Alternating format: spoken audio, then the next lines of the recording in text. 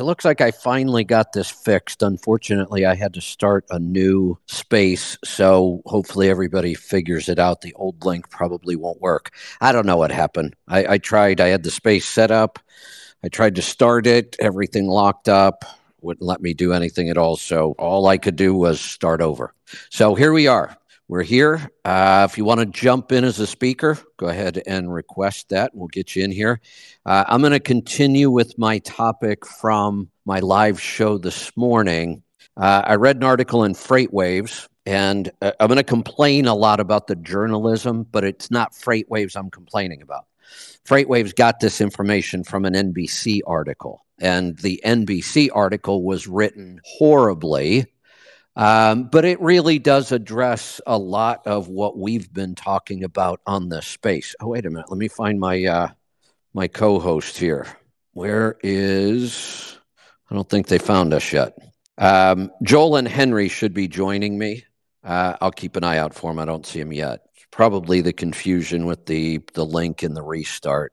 If anybody else wants to jump in as a speaker, go ahead, though. Looks like we've got Matt. I'll add you in here. We've been spending some time on the ATRI report that says rates. The rate to operate a truck was $2.25 a mile. That is a fleet average with driver wages in there, and a lot of driver wages and benefits, 90 cents a mile. And then they compare that to the national spot rate of $2.22. Yeah, that's a problem. If your expenses are average and your revenue is average, you've got a big, big problem. You're losing money on every mile. And you can't make that up with volume. That's a joke, by the way. Hopefully people get it. All right, let's see. There's Joel. Let's bring Joel in here.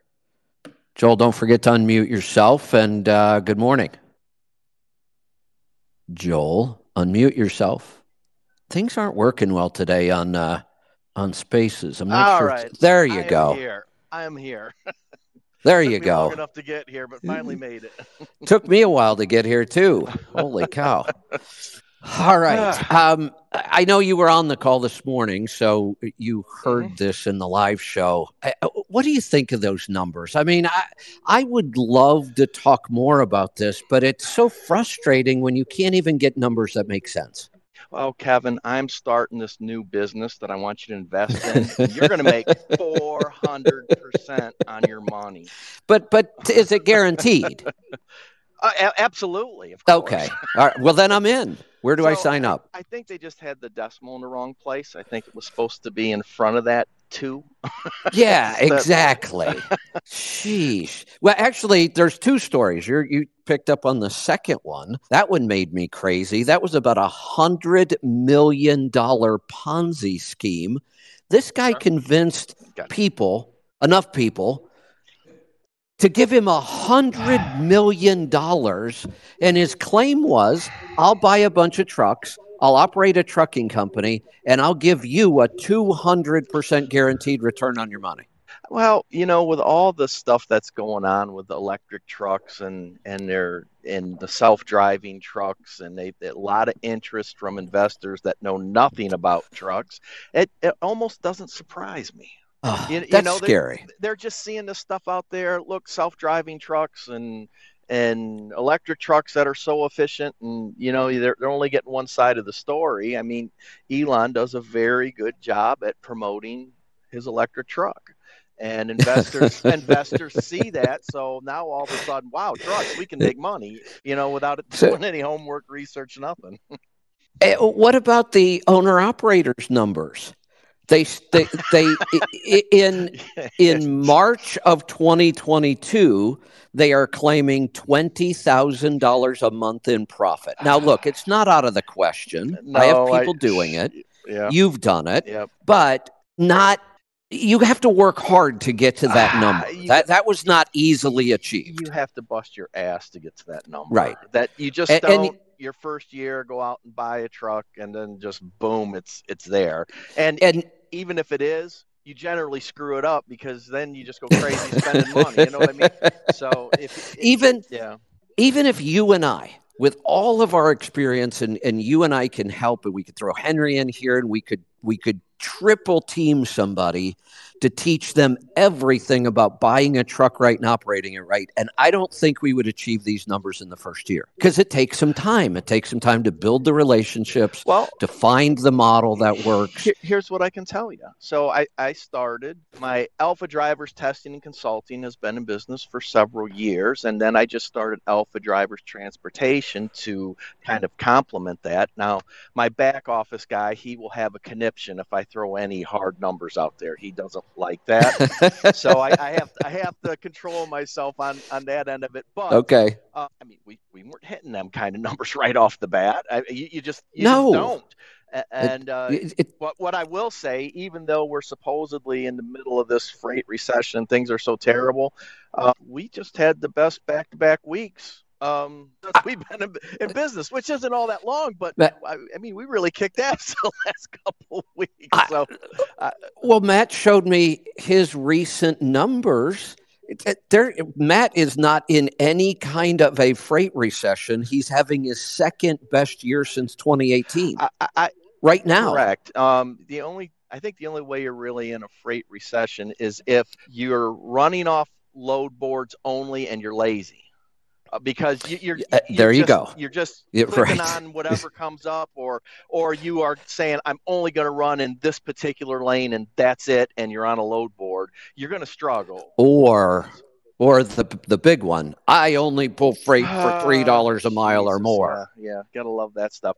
Now, here's something I'll tell you. You know, a lot of people jump all over me because I run off the Schneider Power Only load board while my direct customer is loading my trailer. So I normally have have a week or two. I don't want to buy another trailer, so I just run the load board, and it keeps me in touch with what's really going on. So I think that's an awesome idea. 8 out of 10 people will say, oh, that Schneider load board, they're horrible rates and it's heavy freight. Nothing could be further from the truth. I pulled a random sampling, and this is Power Only. I pulled a random sample of like 8 or 10 loads in my area that originate in my area. The range was between $2 and $6 a mile, and half the loads were under 20,000 pounds. Wow. So now I get it. There are areas of the country where Schneider's not strong and their rates are crap. They just are. But in Ohio, where I'm at, it's pretty damn good. I mean, I could make a living off just that load board if I had to. I've also used examples of owner-operators who worked for nobody except C.H. Robinson for the entire year. Mm-hmm. Didn't work with a single other broker, no other companies, no nothing. Every load they took was from C.H. Robinson. They had a couple agents that they worked with every time and built a really strong relationship. This guy, and he's a brand new owner-operator. This is his first year in business. And he ended up being C.H. Robinson's small carrier of the year. So they invited, and he told them the story that I was the one that told him, go find 3 to 5 good brokers, build relationships, call me every week, we'll work on this. And he took that advice and he ran, never called me again, went to C.H. Robinson, said, why would I need 3 to 5? They have all kinds of loads. And the guy had a killer first year, and C.H. Robinson invited me to do the keynote speech at the award ceremony where this guy was getting small carrier of the year. Let me tell you another story for folks that may not understand how a load board or Power Only or something like that could really be beneficial even to a fleet. So my brother has a very successful fleet. He's running just over 100 trucks nowadays. He has like 3-to-1 trailers to trucks. He has multiple direct customers. And we had the discussion the other day, and he said, I'm kind of afraid of having all my eggs in one basket. And he said, I talked to the Schneider people, and we're going to do some work for them. Just so he doesn't have all of his eggs in one basket. If something goes bad, that's good thinking. Yes, and everybody's like, oh, if you have direct customers, what the hell would you need a load board? You need both. You need a combination of both. Yes. You don't ever want to bank on one particular, because a customer could go bankrupt. They could get bought out. Yeah. You never know what's going to happen. Especially in a time like this. Is my brother going to take half his trucks and put No, but Of course he's not. Right. gonna work with them, maintain a working relationship with some of the megas, and work where it makes sense to work with them, and you need Yep. to do that, and all this just complete nonsense. Mega carries are the enemy, and their rates are terrible. They are not terrible. You take care of them, they take care of you. It took us about 3 trips before Schneider called us and said, "Hey, look, we're going to have an agent work directly with you, and then you guys can get some stuff that maybe is not on the board yet."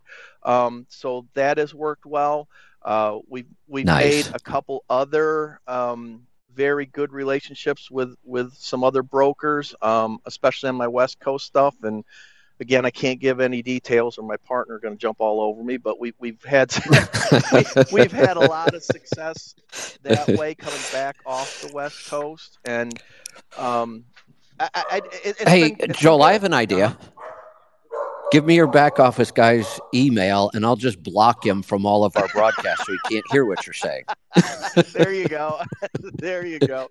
Oh shoot! But So let's go back to these numbers. So I'm skeptical of almost all of them. Let's say, for the sake of argument, that sometime in early 22 they did have a month where they profited 20,000. Part of my problem is there's some other issues with their accounting that makes me believe they don't know how to figure out what their profit really was. But let's say they did. That was March of 2022. By July of 2022, they were claiming their profit had dropped to 3,300 a month. Can you come up with a single scenario where that's even possible? No, I mean, the only thing you could possibly think of is they were the most fortunate or lucky people on earth. They stepped right into some dedicated route that was just paying a ridiculous amount, and all of a sudden it ended. I have no idea how you're going to make You have to happen. stretch like that. But then, even if you think about it, okay, you lost your dedicated run. July of 2022, there was still plenty of freight on the spot market. Oh yes, and it was paying pretty decent. Right. So you lose your dedicated. You go grab some spot market freight. I just don't see how you could run in July of 2022 and make 3,000. If you were truly making that 20 and you dropped it, it's because you wanted to. There's no other explanation for that. I don't get it. I don't understand it. I'm with you. None of this makes sense. Then the only other numbers that were available was she bought a $175,000 truck. Big mistake right there. That alone would put somebody out of business. You buy the wrong truck at the wrong price at the wrong time, and you've got a huge hurdle to try to overcome. Mm-hmm. But then I see the next sentence is, and part of the problem was the revenue just wouldn't cover her $2,600 a month rent and her $1,400 a month truck payment, and my head almost exploded. So, Kevin, go ahead, Henry. I think her $1,400 a month might have been a week for her truck payment. Probably. That makes a whole lot more sense. It was a pickup truck bought during those really great times. Or it was some goofy lease purchase arrangement with a huge balloon payment. Those are the only things that make sense. But they're calling it a household expense. Well, wait a minute. If you're telling us your profit, the truck payment should have come out of profit. So now I have to question everything. But a $175,000 truck and you put $4,000 down? It should have been $30-some thousand down. Yeah, right. Unless it was a front-loaded lease deal, where the interest was in it, right? And they were counting all the payments. Which, if that's the case, and she failed with a $1,400 a month payment, guess what would have happened when the balloon came due? She would have failed if she could have made it that far anyway. Yeah. Was that the same time of year where fuel got super high? I was trying to go back and look. I think it is. But if you bought a new truck, you have to get 6 miles to the gallon. At least. No, you don't. No, I've heard of people with pack cars and MX engines that were getting 5. Well, so the reason I brought up 6 for people who might not follow that, if you're getting 6 miles to the gallon in the freight world, fuel is meaningless. It really is. I mean, come on, you might have some fluctuation week to week when the price jumps too fast and you got to wait a week for the surcharge to catch up. But it's a week. Come on. 6 miles to the gallon keeps you pretty well even no matter what fuel prices do. That's the whole point of the surcharge. Yeah, speaking of fuel prices, because I look every week to bill out my fuel surcharge, this week we are $1.90 a gallon cheaper than this week a year ago. Wow. Oh, so that's the time frame we were talking about then. That sucks because I was making Oh, no, I know. Right. Exactly. Right. Yeah. I wanted to go back. Yeah. I wanted to go back for two reasons. I wanted to go back for the people on this call because I know every time fuel prices go up, you guys make more money. I wanted to go up for that, and I wanted to go up to wash out all the dirt bags. Yeah, no, that I got a third reason, Kevin. Okay. The higher it goes, the nicer people drive. Oh, there you go. I don't think that happened last year. I was going to say, I didn't see it. I didn't see it the last time I was on the road. I think the last time we need to see $7 or $8 a gallon, then we might have started getting them trimmed up. Yeah, because it seemed to me like the 5-something didn't faze a lot of people. They were acting like it was no big deal. They were still buying Hellcats and.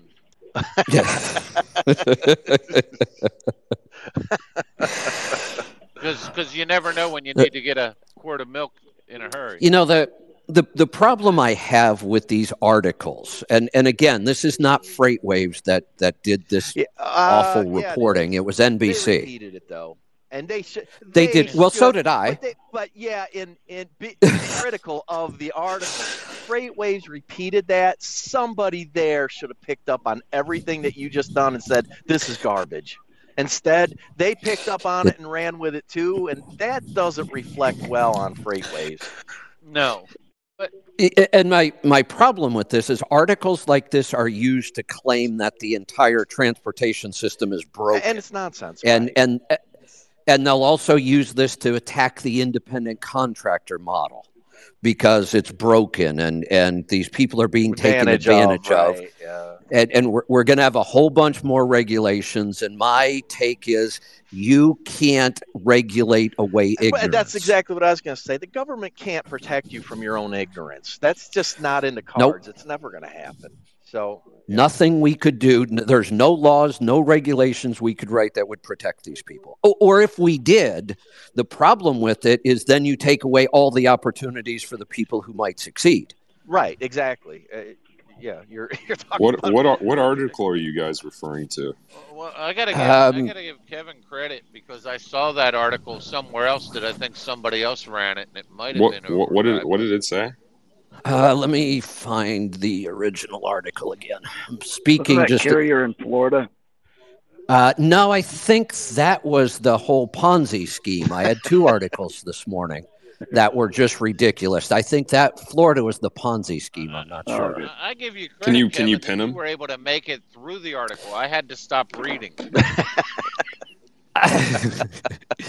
Yeah, let me try to find it here, and I will quotes pin about people's life savings. They thought they were going to quadruple investing in someone else's truck. I can't. Just the whole thing made my head explode. Give me a bunch of money. I'm going to go buy a bunch of trucks and operate them and give you a 200% return on your money. Of course. Well, just look at all the money all the big megas are making. What's their profit? It's at least 400% or 500%, ain't it?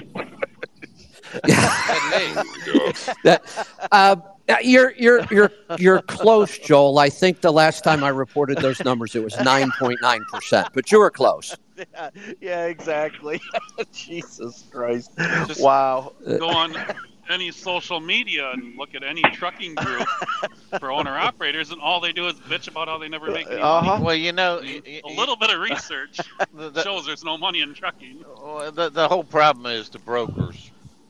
Right, it is. It's the brokers. It's always you always blame somebody else for your failure. Hey, Reed, if I'd have to try to figure out how to put this up in the Nest on my phone while I'm doing this, and not probably. Yeah, I mean, I can tweet it and share it. It's on my page. It is, okay. Yeah, if you just look on my page, it's there. The first sentence says I'm calling bullshit on these numbers. Hey, I've got some. I see here. Kevin, I got some numbers for you to review here as soon as as Okay. soon as this will allow. I just got this from my office guy who just sent this over, and I had some extended idling going on because of the 4th and my birthday and whatnot, and so I was out here in Oregon on the coast, and it says during the 73.9 hour period between July 2nd and July 6th, when we made the last delivery before the 4th holiday and the warehousing reopened after the holiday, my truck idled for a total of 7 hours and 58 minutes in 3 separate periods because I have the electric APU with the on-off functionality and the solar. So I had sat for 73.9 hours. The truck started for 7 hours and 58 minutes, and I burned 5.2 gallons of fuel. And that averaged 0.667 gallons per hour is what my truck burns. And he says, conversely, if you had a Thermo King APU, its diesel consumption of 0.2 gallon hour per their website. You would have ran that for the entire 73.9 hours. You would have burnt 14.78 gallons instead of 5.2. And you would have had all the noise and all the bullshit maintenance that you have with a diesel APU. Thank you.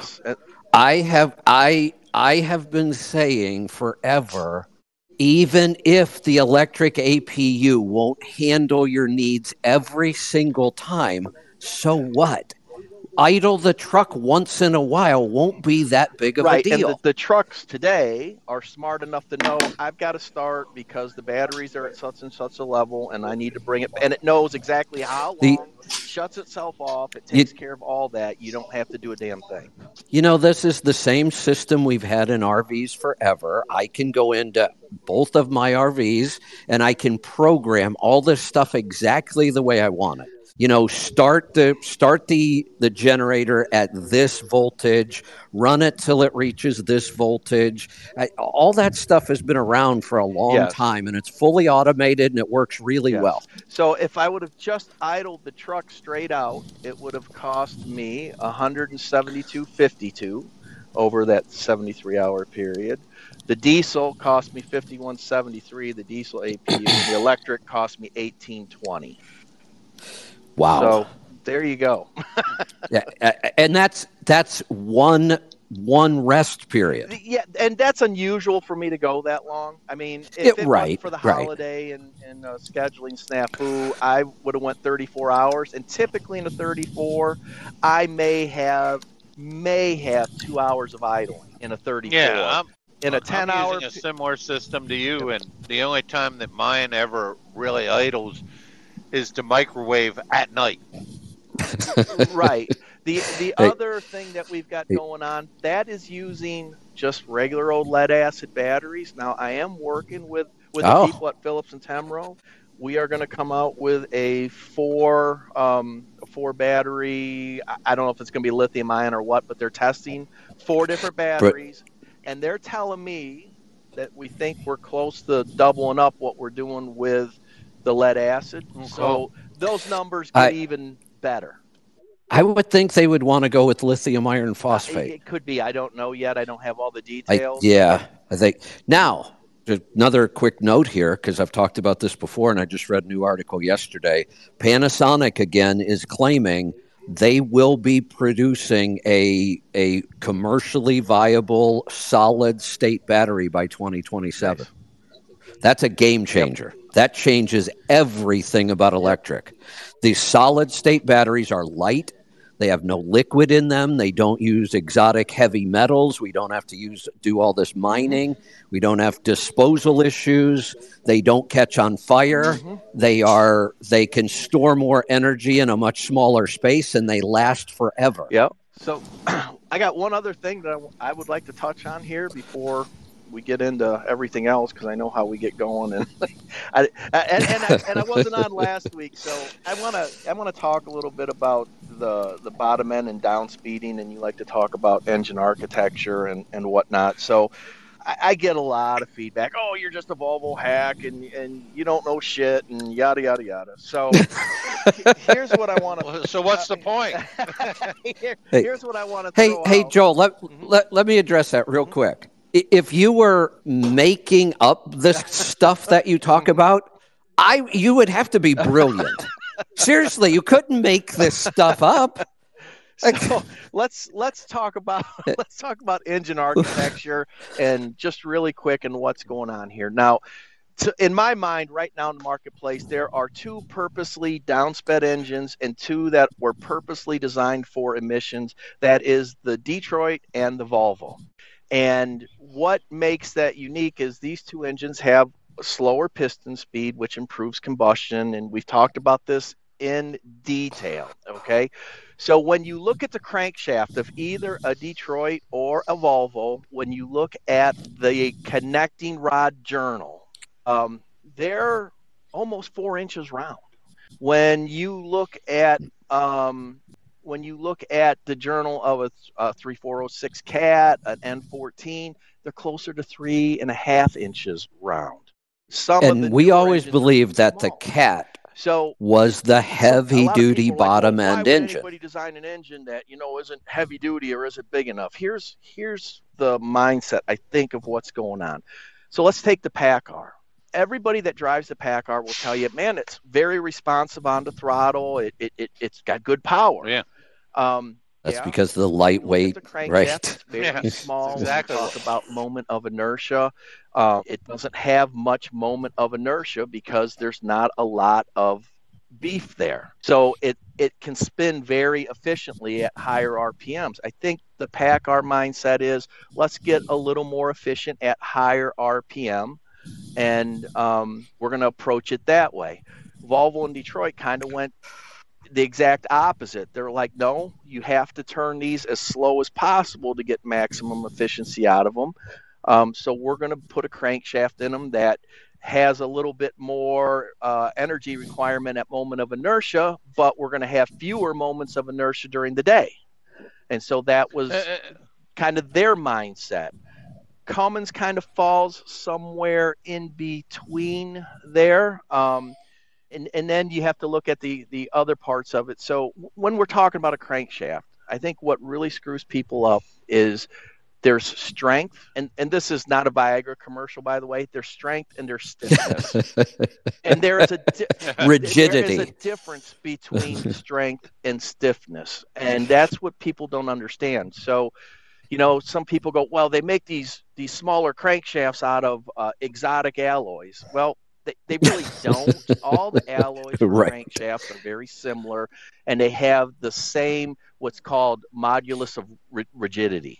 They're very close as far as that goes.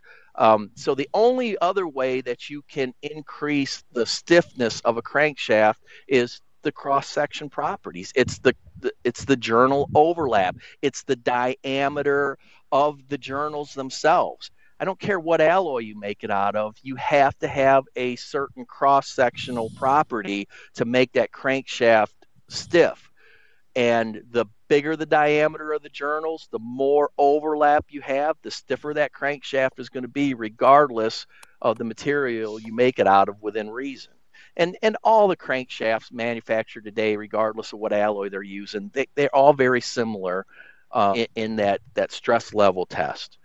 So when you're looking at doing a downsped powertrain, you really honestly have to be very careful of the manufacturers that are using crankshafts that are more designed to get lightweight. They may be more designed to operate a little more efficient at higher RPM, because some folks like that. They don't want a truck that's turning very low RPM. They don't like how it feels. They don't like the performance at lower RPM, whatever their reasoning. At that point, you're wanting to look at a PACCAR or a Cummins. If you really truly want to go downsped, you're going to be looking at a Detroit or a Volvo at that point.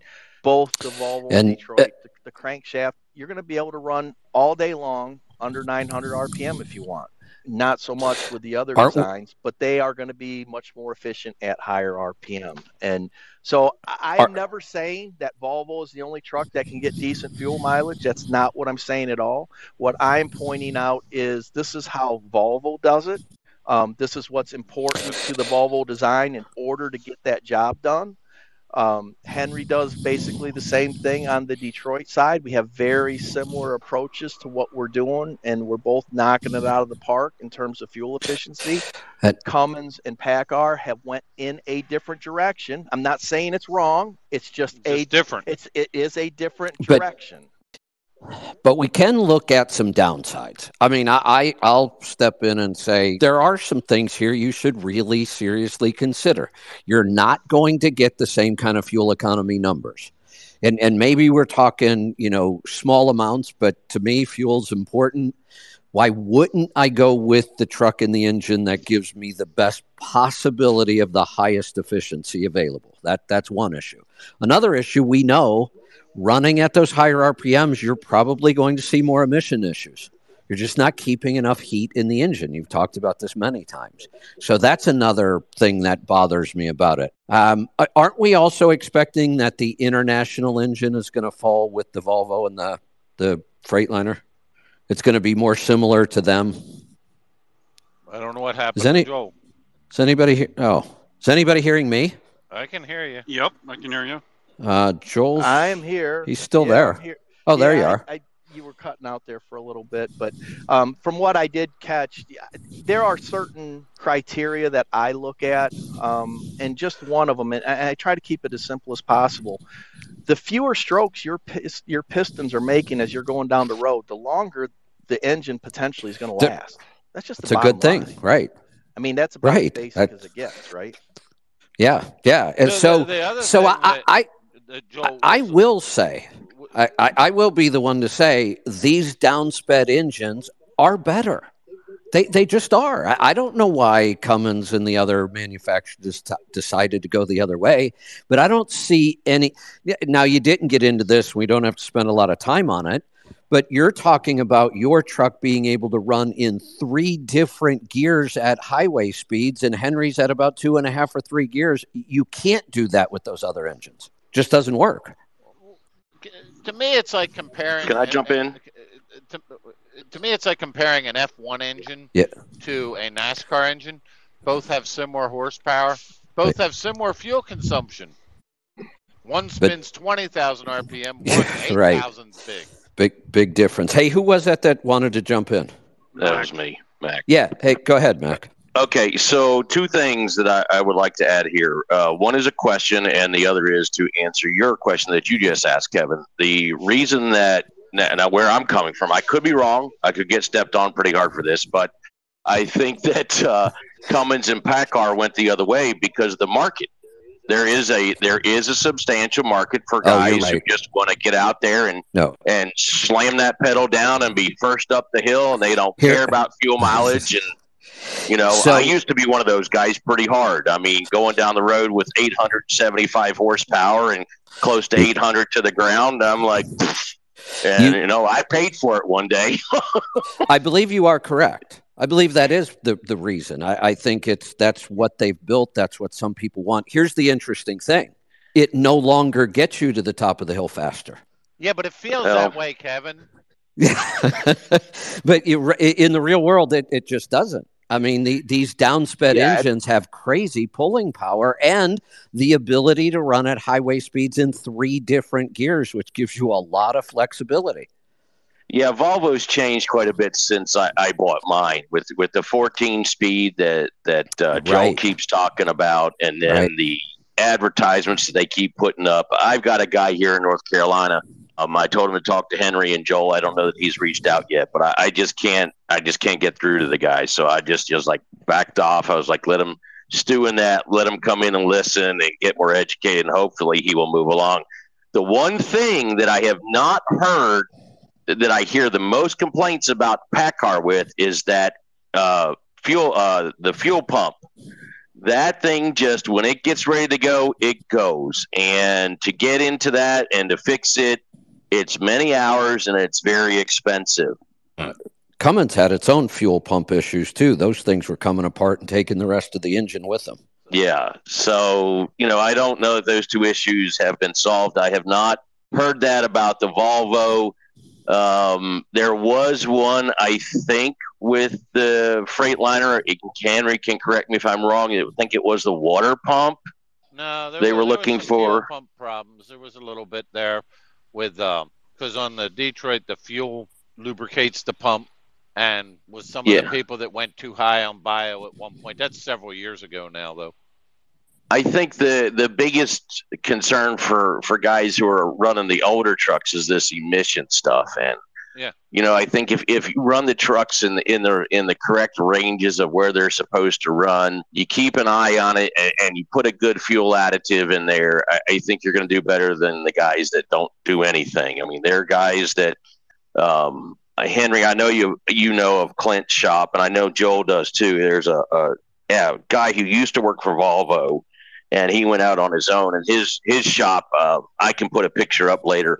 It's just packed to the gills all the time, and guys just don't take care of their trucks the way they should. And if they would, then their maintenance problems or their oops or their uh-ohs would go away. I think one of the things that's really important as an owner operator or somebody that's considering to buy the truck is how you define performance. If you're defining performance as throttle response in a heavy duty truck, down speeding is not for you. Well, it's not just down speeding. I mean, the business aspect of it may not be for you, because that is counter to everything you learn when you learn about efficiency and whatnot. So I hear guys that are like, oh yeah, well, when you're in overdrive with an I-torque, it doesn't have much. That's exactly the point. It does. Correct. It's not supposed to. Exactly. Now, we have the ability to kick down gears if you want to do that, but in 99% of the circumstances, why would you? It's just going to cost fuel, and it's going to raise your maintenance. And when it doesn't save you any time. So we're talking seconds right. When you have an engine that is specifically designed for improved throttle response based on the crankshaft design, to me that's a red flag. But that's just me. I'm looking at that going, I don't want nothing to do with that. Because that just encourages a driver to say, "Hey, look, man, this throttle's really responsive. Look what I can do with it." Now you just went from 8 to 6 miles a gallon. So let's talk about why we do all of this. When we talk about efficiency, we focus on fuel mileage because it's the biggest expense. We throw maintenance in and talk about that a lot because it's another big expense. But and if people don't want to spec trucks for low fuel and low maintenance, they want better performance. I have zero problem with that. And if they want to put it in a non-aerodynamic truck because they really love classics, good. That's why you're in business. You get to make your own decisions. What makes me crazy and why I come back to this all the time is if you make those decisions and things go bad, don't blame everybody else. I agree with you. Live with what you. Don't blame the market. Don't blame the brokers. Don't blame the government. Don't blame ELDs. Right. Don't blame anything because you could have made better decisions that would have increased your profit. Yes. You chose not to, and I support you in those choices. Yes. But live with the consequences of them then. Absolutely, 100%. I agree. Don't be the person that's in a 420 horsepower Suburban sitting at a coffee place buying a $6 cup of coffee with your engine idling saying fuel's too expensive. Yeah, exactly. Right. The market is what it is. We're not going to change it. You have to play the game to win in this market. Yeah, but you know how people are going to be. They're going to blame everybody else but themselves. I mean, Kevin, you talked about this before when you were at Landstar. And we had to go through those classes when I was there, and I thought it was great. In fact, there was a guy in the Georgia office named John. I don't remember him or not, but he started talking about it, and I said, listen, you should do this for all these people who don't understand how to run businesses. And they put it together, and they had found out there was a woman, and I think I've talked about this before. There was a woman that kept coming to John and complaining, and she was driving him absolutely nuts. And we found out that once she finally turned in her paperwork to John, she was spending, I don't remember how much money, but it was tremendous amount of money on Starbucks coffee 3 to 5 times a day. And then she was blaming everybody else. And I'm like, really? So that's what John used. That's what they used as the preface to get everybody into class. And it helped a lot of people. But, you know, getting back to that article, I mean, that's something I don't know if you guys want. Let me know when you get back to it, because it is very questionable. I'm glad you took it on, because I put it out there. So who wants to debunk all this stuff in the article? And nobody took that bait whatsoever, you know. But you know what I'd really love to be able to do? I really wish I could sit down with this woman. And I would hope she has records, and I would put the numbers together for her so we could at least be talking about numbers that made some sense. I'm sure I could point out 15 to 20 things she could have done different. But it's hard to even approach it because these numbers are so poorly reported. Well, yeah. I mean, if you read the article, the things that I wrote down was she made $20,000 profit. Okay, so that would have to be $5,000 profit a week. And it's not out of the question. During that time, we went back and looked. Matt, in this month, and I know we use Matt's numbers all the time because 2 reasons. One, they're really good. They prove that doing this stuff over and over and over for years really works. But he also shares them, and he lets me share them with other people. In this year, 2023, the supposed freight recession, Matt has broken $20,000 of profit 3 times. In May, he did $27,000 in profit. Mm-hmm. Mm-hmm. It's possible. Well, is he a one-truck operation? 1 truck, 1 driver. Okay, he's on. He's on here if you want to ask him any questions. Hey, can you hear me? No. I did the newsletter on this thing earlier, so I'm really curious. Thanks for picking it up, by the way, Kevin. The one by the NBC affiliate. Fun fact by that, working in media and business one, you brought up 2 good points earlier. The OIDA and ATA, like cats and dogs, which is really interesting because at FreightWaves, neither of them really pay. We sell sonar subscriptions, so it's humorous. So it's fun to watch on the side, like eating popcorn as the trucking expert, because it just depends on what will rile someone up and send it. But the final part, NBC, large media affiliates, I put it in there and didn't really give a commentary because I thought it was interesting on the numbers, like you said. And I've seen it was gross versus net was not brought up, and that's one thing that I wish. This was great feedback, by the way, about not only FreightWaves, but in my job, and I think in her job, you don't get a lot of feedback from functional people, actual drivers, unless I'm on XM and I get a call. Working in this job, I don't really know. It's fascinating. So this was really cool. Final thought. I know I'm rambling a minute, but I wish she'd split into it because they're normally just picking a driver because they want to drive page views. They're going to pick it up, mainstream outlet. I just need to get clicks, but I do wish she broke it down because I've seen $10,000 revenue weeks, $40,000 a month, but how much of it were you actually netting? And she didn't specify. Well, see, part of the problem is when we throw terms around that aren't clearly defined or they're being used wrong. There are different profits. If we use the word profit with an owner-operator, we should be talking about bottom line P&L.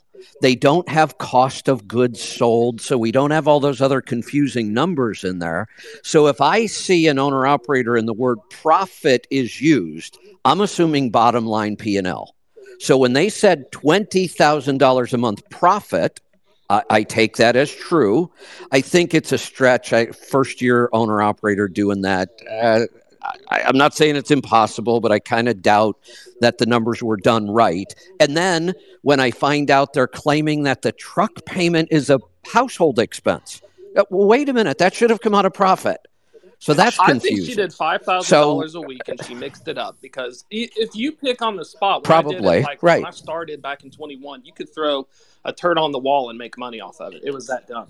And so, honest to God, I bet in the interview when she was asking, well, how much did you make a month? She probably like, well, I made $20,000 in profit because it's really hard to specify. That's half of my job is explaining this. And then, I bet you she did $5,000 weeks because if I had a bad week when I had a fleet of 5 after coming from U.S. Express where I had like 5,000, $5,000 a week you can do with anyone. You just pick a few loads. You do like $1,500 per load. You figure it out. But I'm really curious on that because I think FreightWaves. It's weird being at FreightWaves. We normally cater to shippers and brokers, except for like What the Truck. They're very driver focused. So it's this weird situation where you'll see some of our reporting, and it's not intentional by any means. It's just whatever journalist happens to have their beat, they're just going with it. So I'm really curious on your thoughts on that as well. I wish we could come up with a way, especially now, where this education is critical. We just came through a place where people went out and bought crazy expensive trucks. I can't imagine the devastation that's going to come out of this because here's what a lot of people don't understand. They went and bought those 240. I was watching people buying used trucks for $240,000. Yeah. And that truck now, and Spectron.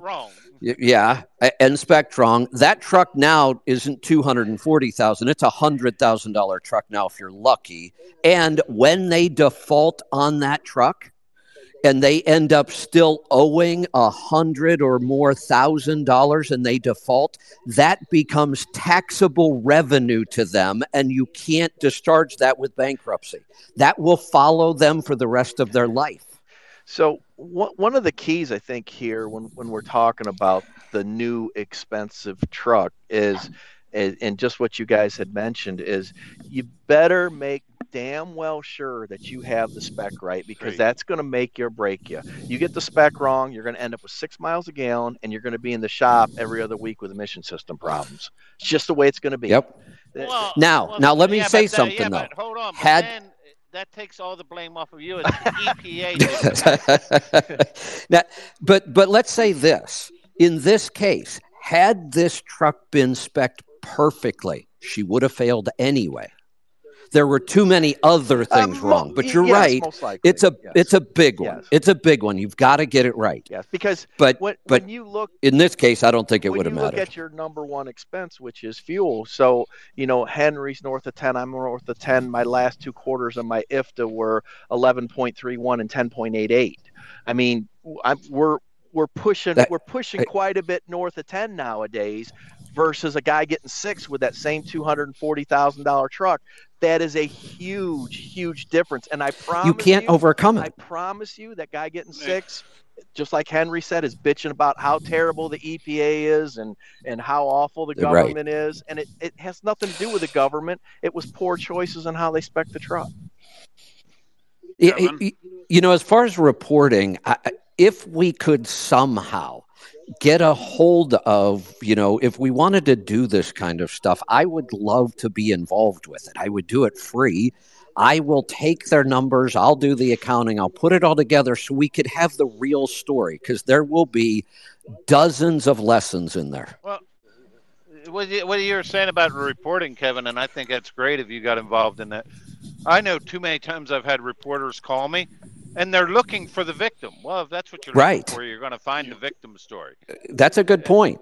And it was funny because I said, this is back in 2008, and it was one of the major networks. I said, I'm not having a problem, but matter of fact, I'm having about a record year. Everything's good, but let me give you the number of somebody else. And it was funny because they called all these different people, and they came around and they said, well, we thought you all were suffering. I'm like, I guess you can find them too. I had that exact same scenario. I was still with my brother. We had just invested thousands and thousands of dollars in our facility and in training our people, and we were just at that time really getting ahead of the curve on the emission thing. And when all the fleets were just completely bitching about it, they called to interview us, and they said, okay, what kind of problems are you having? We said, well, not really having a problem. And they're like, there's no way. And they actually wanted to come down, and they did, and they were just blown away. But we had gotten out way ahead of the curve on the emission thing very early on, and things got really good for my brother's fleet really quick. let's bring all these lessons back to the basics. We do that series where we call it Back to the Basics. All of these lessons, buying the truck wrong, not understanding financing, not understanding cost, not understanding accounting. I just got a message that I'm dead air on the app. Yeah, I got to go figure out why. So when you're talking about, go ahead. I'm sorry. Oh, I was just saying, Paul sent me a text that you got dead air on the Let's Truck app. You check to make sure it's actually playing, or? I am, and there doesn't seem to be any reason why it should be dead air. I have a feeling I'm not getting my audio back from Twitter. That's what has to happen. I have to get my audio back to be able to send it out, and I must not be getting it. Usually the only way for me to solve that is to leave the space and then come back on. Yep. On my phone. We'll let you back in, Kevin. Well, thank you. That's mighty nice of you. Yeah. Let me. All right, you guys talk. Let me see if I can solve this problem. So that happens to me a lot. Where I can't end up hearing. That happened to you earlier on the deal, Joel. Yeah, I had to sign out and in. But getting back to what we're talking about, a lot of times the media is just looking for that victim, and they want to just kind of spew that victimhood mentality out there. I don't know if that's because that's what people are interested in or what sells, but to me, that is the number one problem with our industry in terms of small fleets and owner operators is people will give you 15 reasons why you can't do something. And, I just had this discussion the other day with a guy who's like, oh, I'm thinking about buying this truck or that truck. And I said, well, look, here is what my truck is doing. And I laid out my ECM numbers. I laid out my by hand calculations. I laid out my IFTA. I laid out my fuel gauges, 30, 60, 90. Everything matched across the board. And he goes, well, but you can only do that running slow and hauling light. I'm like, Jesus Christ, come on. Oh. It's people will go out of their way to tell you why you can't do something. Even what you did. Yeah, even when they're trying to tell you can't do what you did. And to your point. So last week, and I wasn't on last week because I was humping it last week. I ran 3,450 miles and done 20 stops last week. Woo. And the guy says, yeah, but you can't. Well, that's just not it. True. The guy you can't do that with an says, ELP. oh, you only run slow and that you can't do it. Your numbers don't add up. But here I am sitting out in Oregon waiting to get my last 3 off with 20 PODs. So let me. You took a plane somewhere. Everybody says I can't do it too, but I fixed the problem. So let me get back to my point. I want to bring this back to the basics. Almost every mistake we talk about that leads to these people failing, buying the wrong truck, wrong specs, no fuel mileage, maintenance, relationships, everything. What it comes down to is the people who see the problem.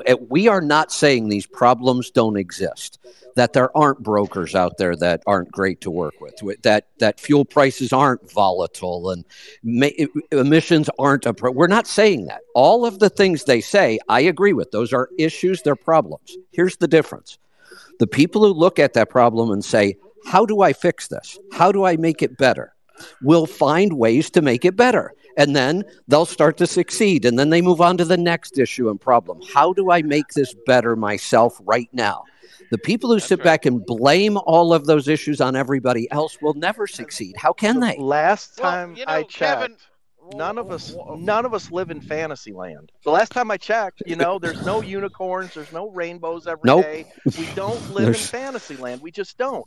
And you can either find a problem and then dwell on that and bitch and complain, which is going to accomplish nothing. Or you can look at that problem and say, how do I turn that into a benefit for my individual operation? And that's the way I try to look at everything. Everybody else sees this as a problem. I'm going to turn that to my benefit. One way or another, I'm going to figure this out. And until one of the big until we have a major attitude change, we will continue to struggle as owner operators in small fleets just because we suck. Our attitudes are horrible. We just do. Well, it's worse than that. Because one of the things that I always like in the industry is when we have a change. Change the hours of service. I don't care. Change them every 2 years. Really, I know. We didn't change them for 65 years, and then we started changing them every month. But you're right. It didn't matter. No, I don't care what you make the rule. I could care less. I mean, I'll lobby for what I want, but at the end of the day, after we have the rule, all I got to do is be able to figure out how to do it better than Joel. I think that's the point. Right. How do I do it better than the next person? And when I did large fleets and small fleets, when I talk about them, it's two different worlds. Like, I enjoy this. This is really cool. First time hearing about winter ops. But at a large fleet, it is completely opposite. It's almost like Star Wars Death Star. I'm going to buy 5,000 trucks. It's literally a meat grinder, by the way. When I worked and checked on with the recruiters, I was like, we have a 95%, 100% turnover. This was 5,000 trucks. They're like, yeah, we just need to keep filling in the buckets, so we take them from CDL schools. So it's such an interesting thing to hear about folks who are. It's two different worlds, and it's weird to pick because whenever we hear change, it's HEA or OIDA or Transport Topics or Landline, and it's this weird battlefield. And then all of us common people, or your humble expert here, is trying to make a living. You're just looking up and like, what the hell's going on? Let me put a little twist on what Henry said. Henry, hold on a second. I want to make one change to that idea of I just need to be better than Joel or better than Henry. That's not a bad way to go. I have a different approach. My tomorrow needs to be better than today. My next week needs to be better than last week. My month needs to be better than this month last year. I compete against myself constantly. And that's good, Kevin. The one where I really learned this was back when I used to race stock cars, and we were allowed 11-inch wide racing tires, and they cut us back to 8. Well, everybody was cut back to 8, right? Right. And I got it, and it didn't matter because everybody was on 8. So what did I do? I made my engine not make a bunch of bottom end torque, and I went after the high end of it because I knew if I made the torque off the turn, I couldn't put it down anyway. Hey, Henry, I won the championship. Is that when PACCAR tried to hire you? No low end torque. never mind. Never mind. But one of the things that I think, and we've talked about this multiple times, and when you draw that contrast between mega fleets and owner operators, them operations are never the same. They never will be. That's why I got out of my brother's, our family owned, and kind of went out on my own because I enjoy the efficiency part of running the business. When you become a mega fleet, it's all economies of scale. You don't really care about efficiency. It's a human resources game. Just like the gentleman said, how fast can we turn over drivers? It's a meat grinder, right? Can we keep them in? Yeah, it's kind of like Russian doctrine on military in war. It's a meat grinder. Send as many at it as you possibly can. Eventually, we're going to break through. And I kind of more like the special forces operation kind of thing. Let's be very precise, very strategic. Let's use our head. Let's think. Let's not blame everybody else. Let's look in the mirror and take responsibility for our own actions. And let's just get smart about what we're doing. Well, yeah, and Joel, you probably find this. My hardest competition is not these big mega fleets that everybody says is. No. It's another small carrier that gives just as good a service and may not be as good at negotiating for a rate. Well, let's do this. Is there anybody on this call that is needing to spend $2.25 a mile to operate a truck? Let's hope not. I wonder if anybody realizes how high that number is compared to what an owner-operator can accomplish. I mean, $2.25 feels way extremely high. I remember it used to be like $1.75, $1.80 for mega carriers, and that was like 5-6 years ago, back when I was doing mainline ops. But $2.25, I don't know what you'd have to buy or what you were probably doing. But one of the things that was in there that does not seem to really match the real world across the board, they're claiming 90 cents a mile for wages and benefits for drivers. So, Kevin, I talked to my brother about that, and, he's paying 65 cents, and then it's another 28% on top of 65 cents a mile for benefits and taxes and all the bullshit. Taxes. So you're about there. I think the difference was they didn't clarify taxes. They did clarify benefits, but it didn't really say whether they were including the employer half of the taxes. If they do, then you're right. Yes, we are probably there. Yeah. And that's a pretty telling number. That should solve the driver shortage, right? Because I've always heard it's just pay them more, and we're paying them significantly more, so the driver shortage should disappear. Yep, of course. Well, now that's the next step. You got to pay them more and treat them right. Oh, come on, you can't have both. Oh, yeah. If we pay them more, we get to treat them like dogs. Because they need to make that kind of money and have a 3-day work week and home at the end of that. For the other 4 of the speaking of treating drivers right, so okay, I have my own truck, and when I can sleep in, I like to sleep in. You know how much flack I catch on social media when I sleep in because I'm ahead of schedule? I couldn't believe it. I mean, my jaw about dropped. They're like, you sleep too much. What are you laying in bed for? You're lazy. And I'm like, give me a break. Come on. Wait a minute. You can't because of all the brainwashing and just pounding into your brain more miles. It's the corporations that are they've been doing this for how long now? But there's a problem with Joel's story here. Joel, you can't be ahead of schedule. You drive slow all the time. I drive too damn slow. That's exactly That's all right, Joel. I got social media one where I passed somebody doing 75 in a 75, and they went up on social media that I drive too fast and I can't be concerned with fuel efficiency. So that's right. I'll take the other end for you. Did they? I guess they haven't seen the project you've been doing for quite some time now. Yeah, quite some time, Hey, right? the very best social media response is, if you have to worry about fuel efficiency, you don't know anything about the trucking business. That is the number one. You're right. If I just got better rates, I wouldn't have to worry about anything that I worry about. That's correct. I know. I commented on Joel's post on Facebook yesterday. He's officially an outlaw trucker now. I know. He's doing everything they say can't be done. That's exactly right. Hey, you guys have a good weekend. I'm at my delivery that I'm at every Friday. This regular schedule stuff, and I got to go to work. You mean you're at a customer's? Yeah. If not, I have them. That's good to know. That might be part of the secret. I'm not sure. Yeah. All right. Catch you next week. All right, Matt. Have a great weekend. When is Joel planning on graduating? I know he got that whole list of things he learned. And I appreciated it because, years ago I was put through that same training that you seem to be getting. Oh man, I'm ready for the graduation party. Let's break out the keg. I'm catching all kinds of it, I tell you. It's crazy.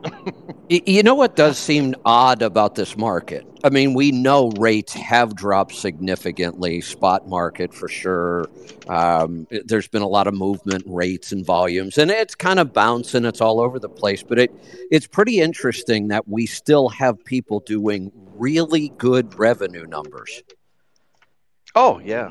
Yeah, absolutely. Well, I think that's a great point. When we look at the data sets, even with the spot rates, you look at DAT, Truck Stop, and even FreightWaves. I think the hardest thing when I talk to people who are not related to trucking, they're either shippers, customers, or general media, they ask me, we're telling all the drivers are going out of business. Well, I was like, it doesn't take a lot of drivers to go and change a market. Maybe 10% leave because, spots on the very margins anyway. Most freight is contracted up to 70 to 80% depending upon the market. So it's fascinating because they can't wrap their head around that smaller carriers that are good at what they do and have customer relationships and limit their exposure to brokers will be successful. It blows their minds. I explained this to them. They assume that everyone's just on this thing called the spot market, and then when it goes down, they just disappear like a tide that comes out. So it's the biggest challenge in media is trying to explain this concept to people. Because one of the things, now our founder, Craig Fuller, says the trucking bloodbath. I'm not allowed to make such statements because I'm not as cool. So I like to say that, this is the only line of work where we're talking about how many people are going to lose their jobs so the rest of them can make money. But final thoughts here, I think, is that's the biggest challenge coming from a media standpoint. And I'm business media, so I'm not advocating. I don't get paid by any, the only thing I get paid to do is sell Sonar subscriptions, so whatever.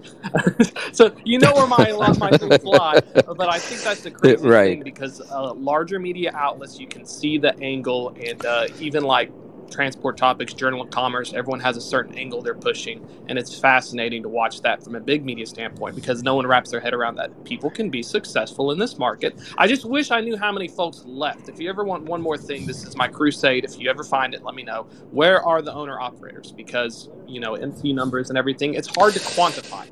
So it is, and here's what can happen. They've got their MC number, and within a month of things going wrong, they bail and go to a carrier maybe and lease on, which is fine. If that'll save your business, it's probably what you should do.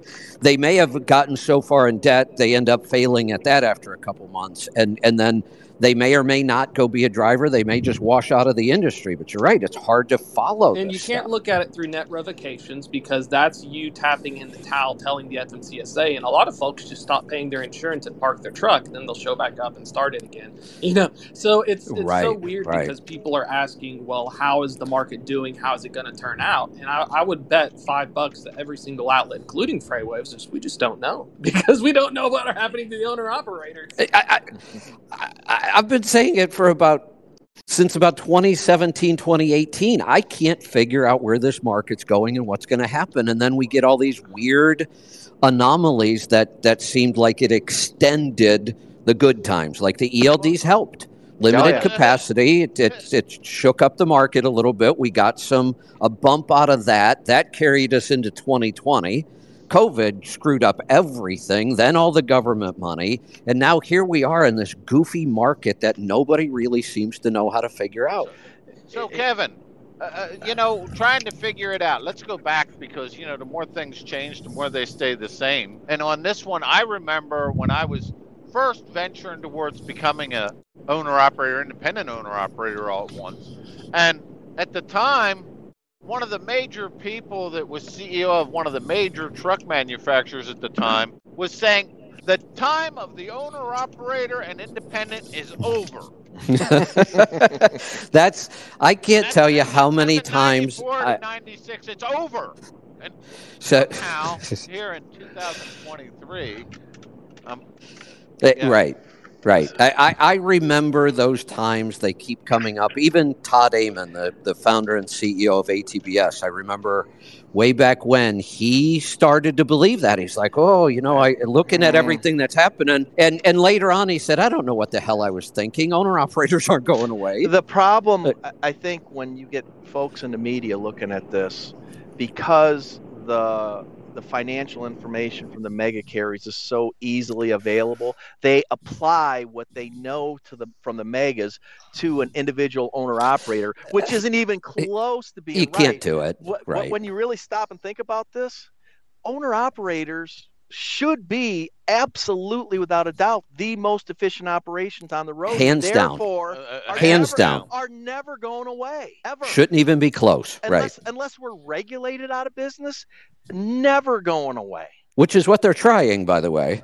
It wouldn't surprise me. I guess. Some of the bigger carriers. I don't even buy that. But it's there needs to be a balance, like everything in life. There has to be a balance between the big carriers and the small carriers. Big carriers inherently have advantages when servicing certain customers. Small carriers can have advantages when serving other customers. It's just, it's your attitude, it's your outlook more than really anything. If you're going to get all negative and say the sky is falling, the sky is falling. I know a lot of mega carriers that have failed.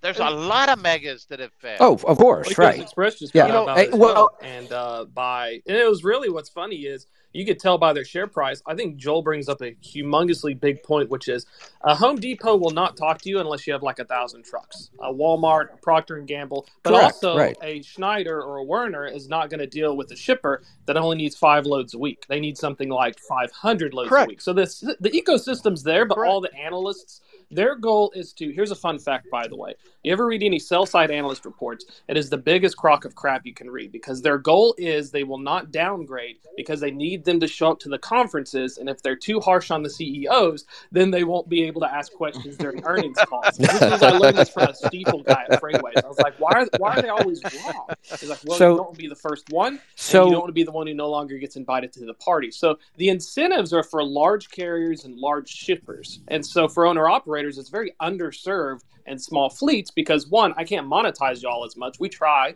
I swear we do. It's just we don't know if they're going to be in business or if they can pay. And 2, your mainstream outlets are going to cherry pick stories because they're pushing an agenda, or maybe we need an advocacy or something like that NBC article.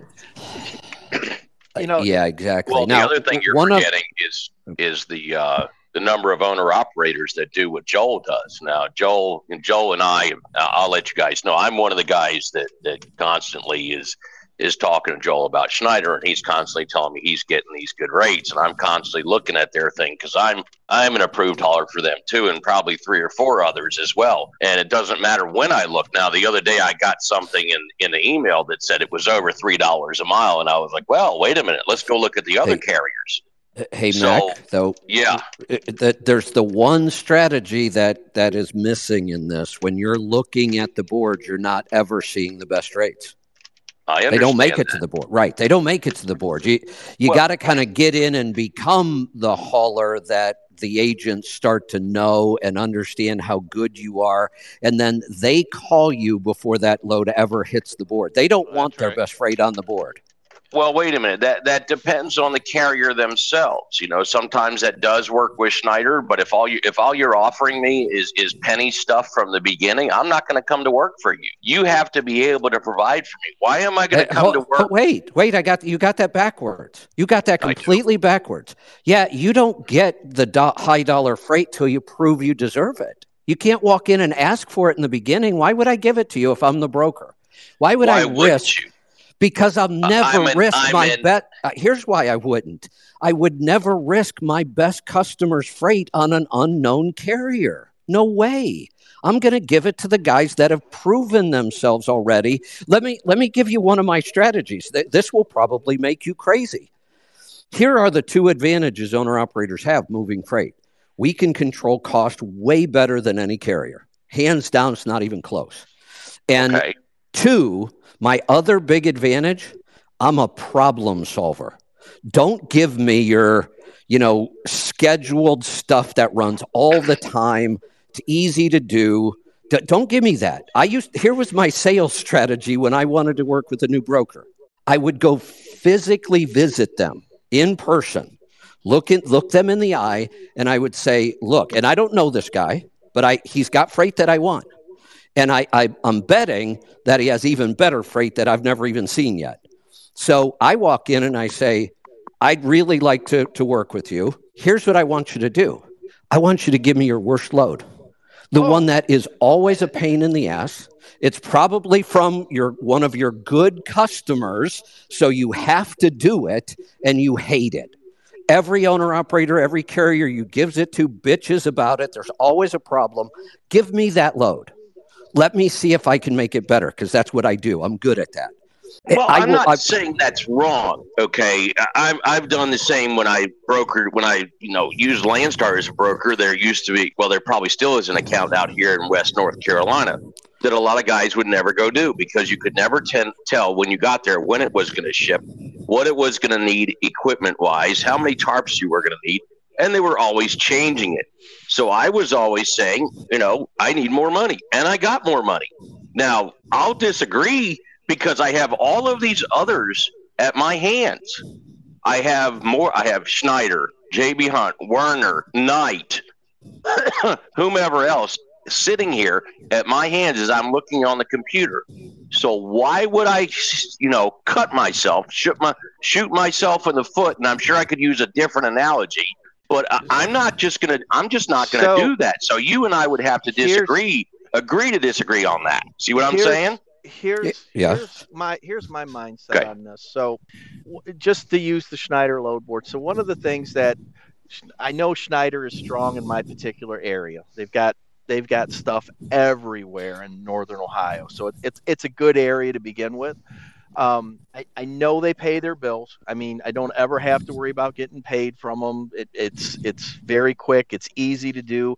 And generally, it's been my experience, they have their shit together. Their trailers are decent. Very rarely do I have any of those problems that I have to deal with, okay? And maybe some of the other bigger carriers have that as well. But when I look at this and I just think about, okay, look at all of the loads that Schneider moves, and a lot of guys have the same attitude. Well, their load board is maybe a little bit cheaper than this next guy. I'm not even going to deal with these people. And to me, that's an opportunity. Right there is my in. I am going to run some loads that maybe I'm not making quite as much initially, but I'm still profitable, and I'm going to have great communication and great service. And you know what? It took about 3 loads, and they're like, here's a person. They're going to call you whenever something pops up that we think, and we got talking back and forth. And now this lady should call me all the time because she knows that I'm going to go out on my own stuff. She'll call me and go, oh, well, we can put an extra 200 on it if you can run this instead of, having to jump over to your other stuff right away. And it's actually worked out good because, like Kevin said, the good stuff doesn't always show up. I can speak to this, actually. So I did both sides. Yep. U.S. Express had Express Logistics, so it's a dual authority, kind of like a Schneider. And then also Arrive Logistics, which was like a wannabe Coyote pure play. It's fascinating because, yes, when I was an account executive as a broker, because I went and dipped my feet on the other side, and it's not really the grass is greener. It's like a turd. It's all poop. So as an account executive, there's a septic tank over brokers. There. The reason they call you back is as soon as you book 2 or 3 loads with a carrier, you can assign a rep. So you have usually people who are searching for carriers and searching for customers. Chicago split. You got a customer rep and a carrier rep. When I was an account, your biggest goal as a broker is to what they call dedicated. So not like trucking where you go to like a Dollar General DC, but as in, I'm going to give you 5 loads a week. We've made this agreement, and all I do is send you the rate con. You're good. So when you look at their load boards, this is the stuff that they couldn't get dedicated or they haven't found a carrier for yet. And so that's why when owner ops and small carriers are like, boy, this load board sucks. You're right. Like if I had to post on DAT, I would get yelled at, and they would say, bro, why are you posting on DAT and Truck Stop? Well, I can't find anyone internally. Oh, so you buy like crap. And they would like give me a hard time. So when you completely, I think the best strategy for any of the brokers is determine your lane's needs. Am I going to be a transactional relationship with these brokers and load boards? Because that is a way. Let's say I go from Ohio to North Carolina. I got to get back to Ohio and I can't figure it out. Well, do I want to make a deal? Sometimes I'll lose out on the rate, but I'll have the consistency. And those are the 2 biggest things because brokers, surprisingly, not out of the goodness of their heart, but out of their profit sense, want to put you on a load that is repeatable and they can constantly sell to you because now, let's say that I'm working with Kevin. Well, Kevin runs 5 loads per week with me. Now he's good. All I do is talk to Kevin once in a while and I send him stuff. Now I'm going to call another carrier and then I get a cut. So I'm going to get like $25. I don't get a lot. Average brokerage margin's like $150, except back in the, you get big rips. Come on.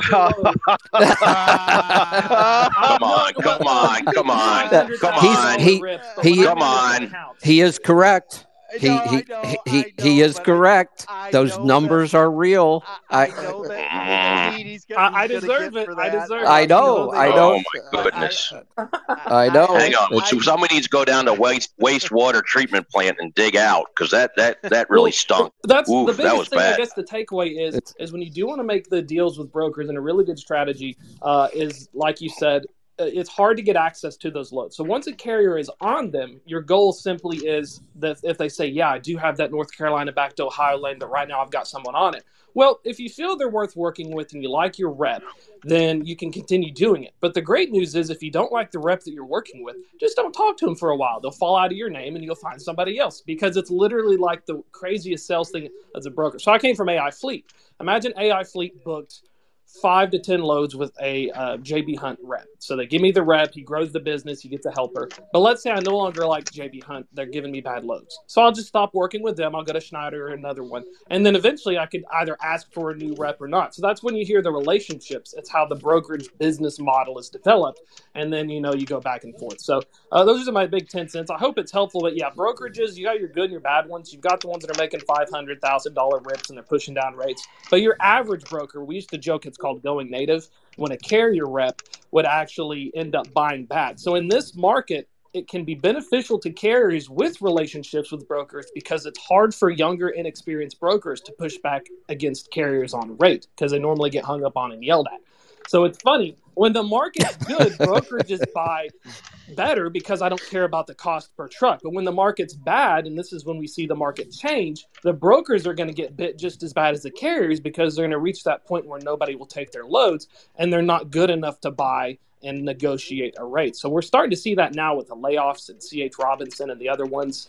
They're going to cut headcount. Mm-hmm. But now it's bottom market, in my opinion. Now is the best time to figure out who are the brokerages that are worth working with? Are they paying you well? Are they giving you freight in their network? And then at the same time, build the relationship. I couldn't agree more. Because just like U.S. Express getting bought out, trucking companies are looking to hit the gas in the corner. And maybe 3 months, 6 months, I have no idea. I just know that spot rates have bottomed. We're up to like $1.72 line haul, which is removing a form of fuel, and it's getting a little bit better. Right, so, I hope that's helpful. I used to do pricing and analysis and stuff, but now is a great time to continue trying to find new brokers if you like them and evaluate your book of business to see if you can shop around, because eventually it's going to get crazy again and you're going to have more leverage. And here's another reason why this is a good time to go build relationships, because everybody has more time. The last 3 years have been so hectic. Everybody was just trying to keep freight moving out the door because everybody was making money. It's easier to build a relationship now because people have time. Well, there is that book that, if you're a member of NASTC, which is North American Small Trucking Companies, they do have that little pamphlet book. I really don't know what you call it, but there are brokers. It's their 23, 24 Best Broker Directory, 31st edition. It was published in June of 23. And in the back of it, they also have, if you have that manual and you're looking at it right now with me, page 50, it says Previous Broker of the Year Award Winners. And then the next page, it says Criteria for Nominating a Best Broker of the Year. So those are people that you definitely would want to try to, work with. But there is one here that I hate to say got caught. I think they fired the guy, and this blew up all over the internet. J.H. Rose Logistics, how they made it Previous Broker of the Year with that mud on their face sort of concerns me, and Epps Logistics concerns me after what I just was given proof of the other day. So you have to take a little bit of salt with all this stuff. And this other one that's on there, Suddath, Suddath, there seems to be a lot of complaints online about them as well. So let me address this, because sure. I'm really familiar with this program. I'm working with David Owen at NASTC now. Yeah. This is their vetted broker program is what it is. And I think the list has probably got 150 to 200 brokers on it. So you're going to have some people drop out. You're going to have people over time that management changes. Maybe they shouldn't be on that list anymore. They'll eventually end up off if that's the case. David does a great job of vetting that list. But they fired the guy immediately. Yeah, they let him go. Once they found out, I'm sure that I don't know the owner personally, but he was pretty hot. You could tell that. Yeah. And unfortunately, if you can't watch all the chickens that are in your coop, well, then it's and the other two that we know about, they are going through and cleaning house as we speak right now. But yeah, one of the projects we're working on with this list, I've done a show it's the most difficult show I've ever tried to do. This will be my either third or fourth attempt to bring this show back, and I keep trying because I want it to work. It's a show we call Broker Connect. So we bring a broker on. We talk about their operation. We talk about the kind of freight they move, their lanes, that kind of stuff, what they look for in a small carrier. And then we open up the phones and say, look, ask them anything. Let's just talk. Let's talk about things other than just arguing about rates all the time, because that's all these two groups seem to do is fight and argue about rates and whose fault this was. So I said, let's just talk and start building relationships. The first time I attempted this, I was still on Sirius XM. It was the first segment I have ever done where I couldn't get a phone call. Kevin? I brought the broker on. We talked for 30 minutes. I said, okay, let's get some calls. Total silence. The problem, I think, and we do this, we're referring to them as brokers, and you should probably call it Customer Connect, and you'd probably get 5,000 phone calls. That's not a bad idea. Maybe I should do that. Think about this. We keep calling these guys brokers, and behind it, in parentheses, evil. You're right. It's a mindset. And that is what else are they, Joel? Well, they're customers. I'm not trying to be mean, but they are your customers. They are your customers. They are my customer, and here's what I'll tell you.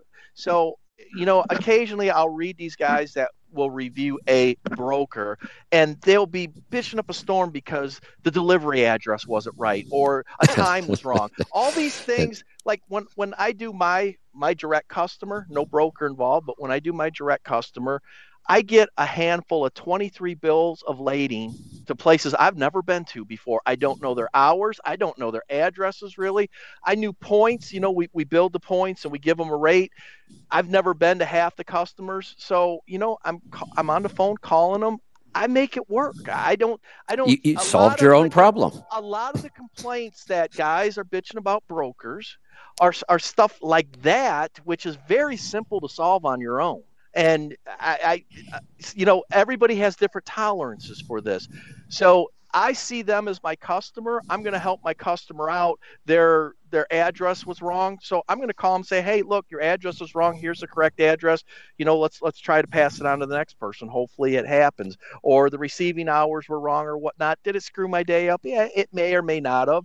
But I always try to get out ahead of it and just confirm everything that my customer gives me in terms of the information on the load to make sure it goes right. We've already agreed to a rate, so that should not be part of the problem. If the rate's not good, just don't haul it. Don't take the load. Right. So beyond that, once you've agreed on the rate, you have the chance of maybe you get held up at a shipper or a receiver, correct? And so hopefully ahead of time, you've talked about detention time. Hopefully, a lot of guys don't.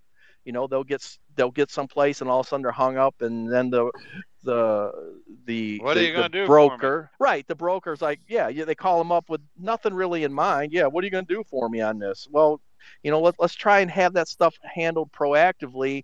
When you take the load, oh, by the way, if we're detained, it's $50 an hour, whatever that number is, whatever you're comfortable with, or whatever they decide that they're going to come back to you and say, okay, this is what we pay. And then if you don't like it at that point, right, if you don't like it at that point, you negotiate it, or you just don't take the load.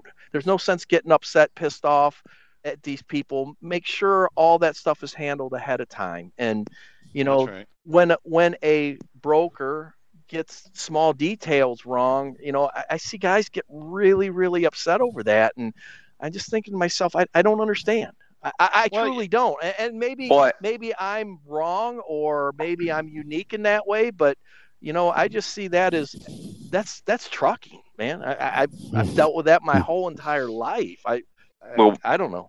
Can I jump in? I think that part of the problem, huge part of the problem, we had a discussion on this in one of the MAGA mission spaces a few weeks ago, where one of the fellows was saying that he could go through and look at his rate contract and scratch things out and then send it back to the broker.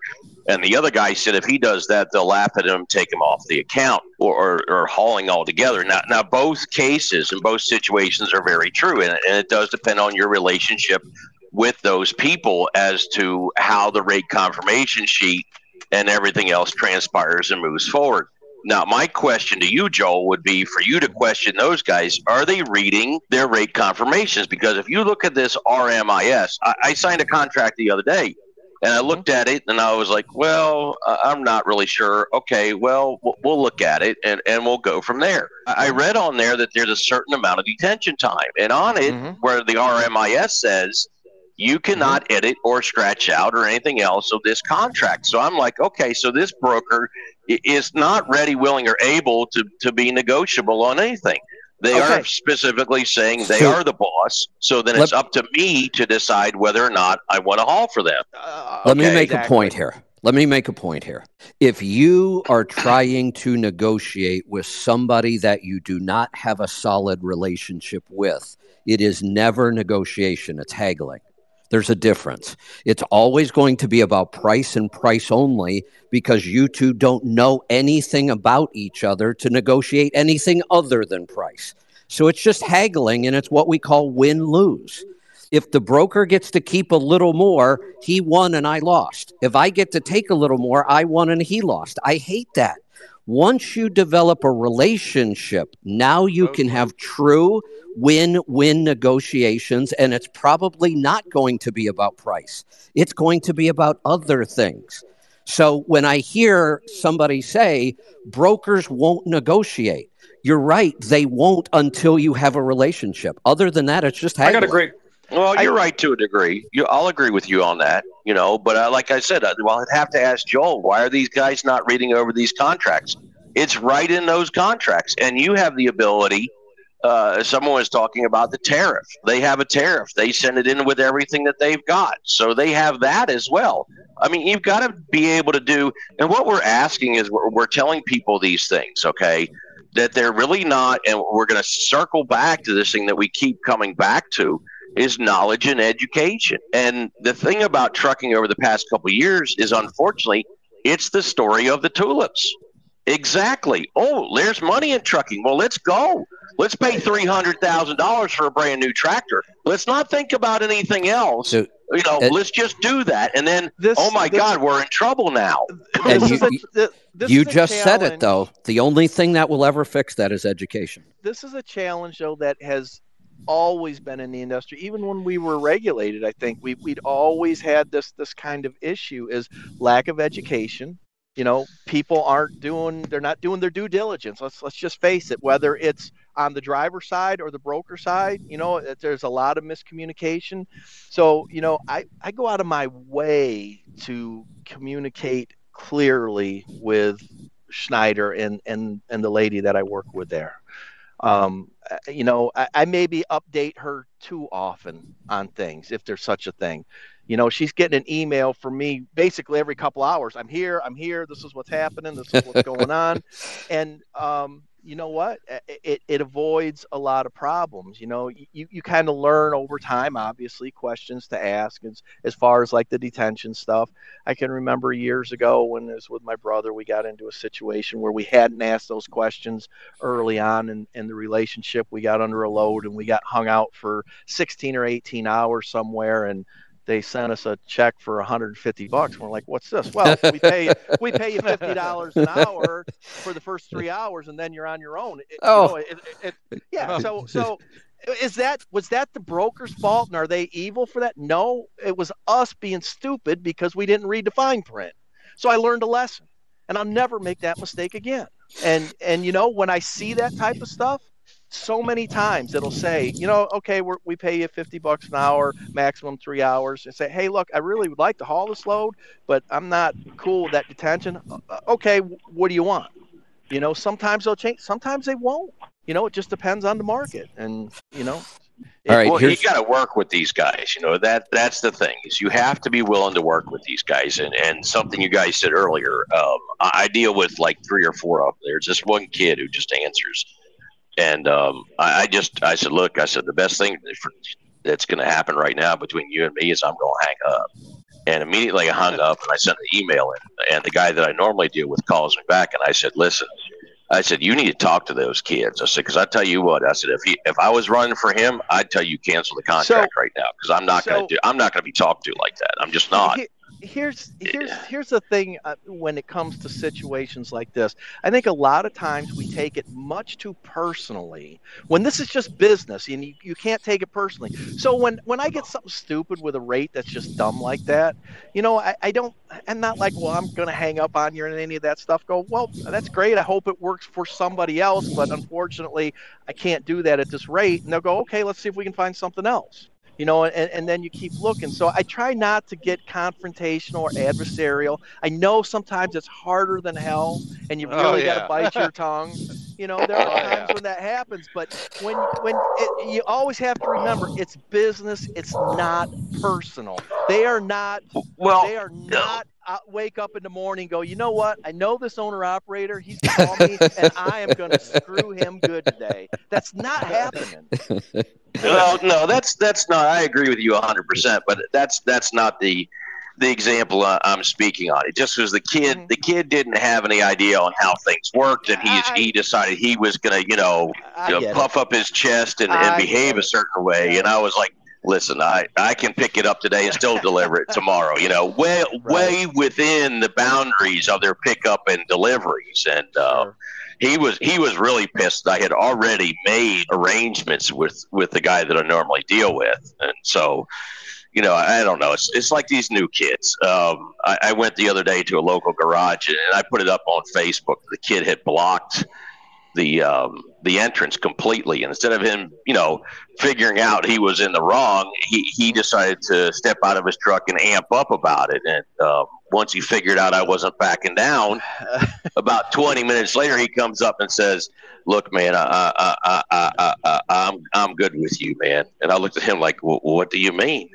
And I said, I understand you young kids have to make your mark in the industry and stand up for yourselves, but this is the wrong way to do this. He's like, yeah, I realize that. And then I found out who he runs for, and I talked to the boss. I said, well, it's no wonder he's mad. He's running for this company called Cloud Trucks. And I said, do you know what they do? And he's like, no. And I said, he can't make any money running for them. I said, this is a total scam. And I said, that's the one thing, Joel, and I know that Kevin has repeatedly stated he is not, advocacy, and I understand that 100%. I know you are advocating for the pay and the change on the FLSA to include overtime, and I think that's awesome. But these kids come in here and they get scammed, and this is what this federal lease task is about, and hopefully they will do something about it. I read an article from, there's nothing that can be done. And I'm not saying they're not going to try that, but it might. We've talked about, you can't out-regulate ignorance. You just can't. I'm not saying you're wrong on that point, and we got into, I don't want to take the whole discussion towards predatory leasing, but there are people who just still don't even understand that, and the 1099 and everything else. And that would take many, many shows to get that through. But, these guys, go ahead. You're not going to regulate, because the people that are signing these deals, they don't care how impossible the numbers are. They got their big eyes saying, I'm going to make $10,000 this week. I'm going to make, unrealistic numbers because someone put it in front of me and I want to believe it. And what are you going to do? You're not going to. Well, it all depends on how. It all depends on how the Department of Labor moves forward and what happens with Julie Sue. And if guys aren't watching this who are leased to companies, they need to be watching this. Everyone that I talk to, in fact, most of the guys that I say, if you want to know if your contract is actually legal underneath the current regulations, you need to send it to me or someone who's going to help you understand what exactly your contract says. And the problem is guys don't even want to do that either. Because if they come through with this, and this is where the Department of Labor is headed, there's going to be a lot of guys who are scratching their heads going, well, what do I do now? Go get your own authority. That's going to be the only option if you want to keep your truck. When I worked at a mega carrier, we had lease purchase programs and specifically LP recruiters. We went through a third party called TEL. And the secret is If you imagine you're a large carrier, you're depreciating your trucks and you want to resell them. So it's really clever. And what you do is you sell them a lightly used Cascadia. That's why the insides, I joke, of Cascadias are all made of heavy duty plastic, because you don't know if you piss off a driver and he's going to try to tear it up. So it's harder to break. A little bit of thoughts from the inside. But no money down, no credit check. Drivers, it's crazy because the forced dispatch model forces drivers to be sent loads. And so they're like, well, I want to pick my own loads. I'm going to go LP. Well, the problem is, from a carrier standpoint, if you want to see how the sausage is made, I can't have too many lease purchases and owner-operators in my network. When I did network design, when we're going through 2,500 trucks and about 10,000 loads per week, if I gave a quarter of them and allowed them to cherry pick it, it would actually screw over the OTR drivers. So if on the flip side, ironically enough, the large fleets may police themselves, because you can't go above 25% lease purchase or you wreck your network. And if you keep lending, you're going to get your trucks trashed, and then you're going to have even more problems than if you just simply sold it to a small carrier in the first place. What you just said is exactly why my brother's fleet does not have owner-operators or leased operators or any of that, because it screws the company drivers over, and he just ain't having it. You know what I mean? Hell, I don't even get much stuff for my brother unless they're buried and he calls me and I happen to be around and he says, hey, can you do something for me, and yada yada. I mean, that's just the way it is. Here's the problem. That's the reverse of where our opportunity was, is we're strictly owner operator carrier. Correct. Shipper done. And coming in, there were so many people with bad attitudes that wouldn't do this or wouldn't do that. We were able to slide in and build our fleet to pick up the slack and take all the dedicated stuff. And, we have a certain relationship that takes care of, where they take care of us and vice versa. But, and I watch where they've pissed off everyone that works there within a couple of years. Here's the problem with lease purchase. I've said this so much, this problem's not going away, but this is it. I don't care. And I've reviewed so many of these, I can't even count them. Some are actually really well written. They actually give the owner operator a chance that he might make it. Here's the problem with all of them. I don't care how good it is. I don't care if it's the best lease purchase ever written. The reason you created it is the problem. You created this program to put people in business that are not ready or have no right to be in business over 90% of the time. So I don't care how good the program is. It's going to be a failure. If this person was ready to be in business the way they should be, they would not need your lease purchase program. They'd just go buy their own truck. So these things, I don't want them regulated out of existence, but they just shouldn't exist. They will never work.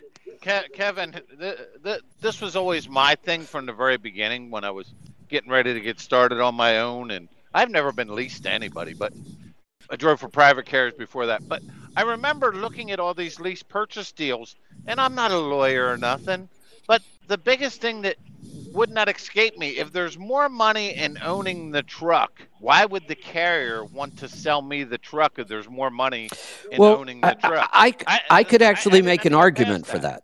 I could make an argument for that, and it's what Joel said earlier.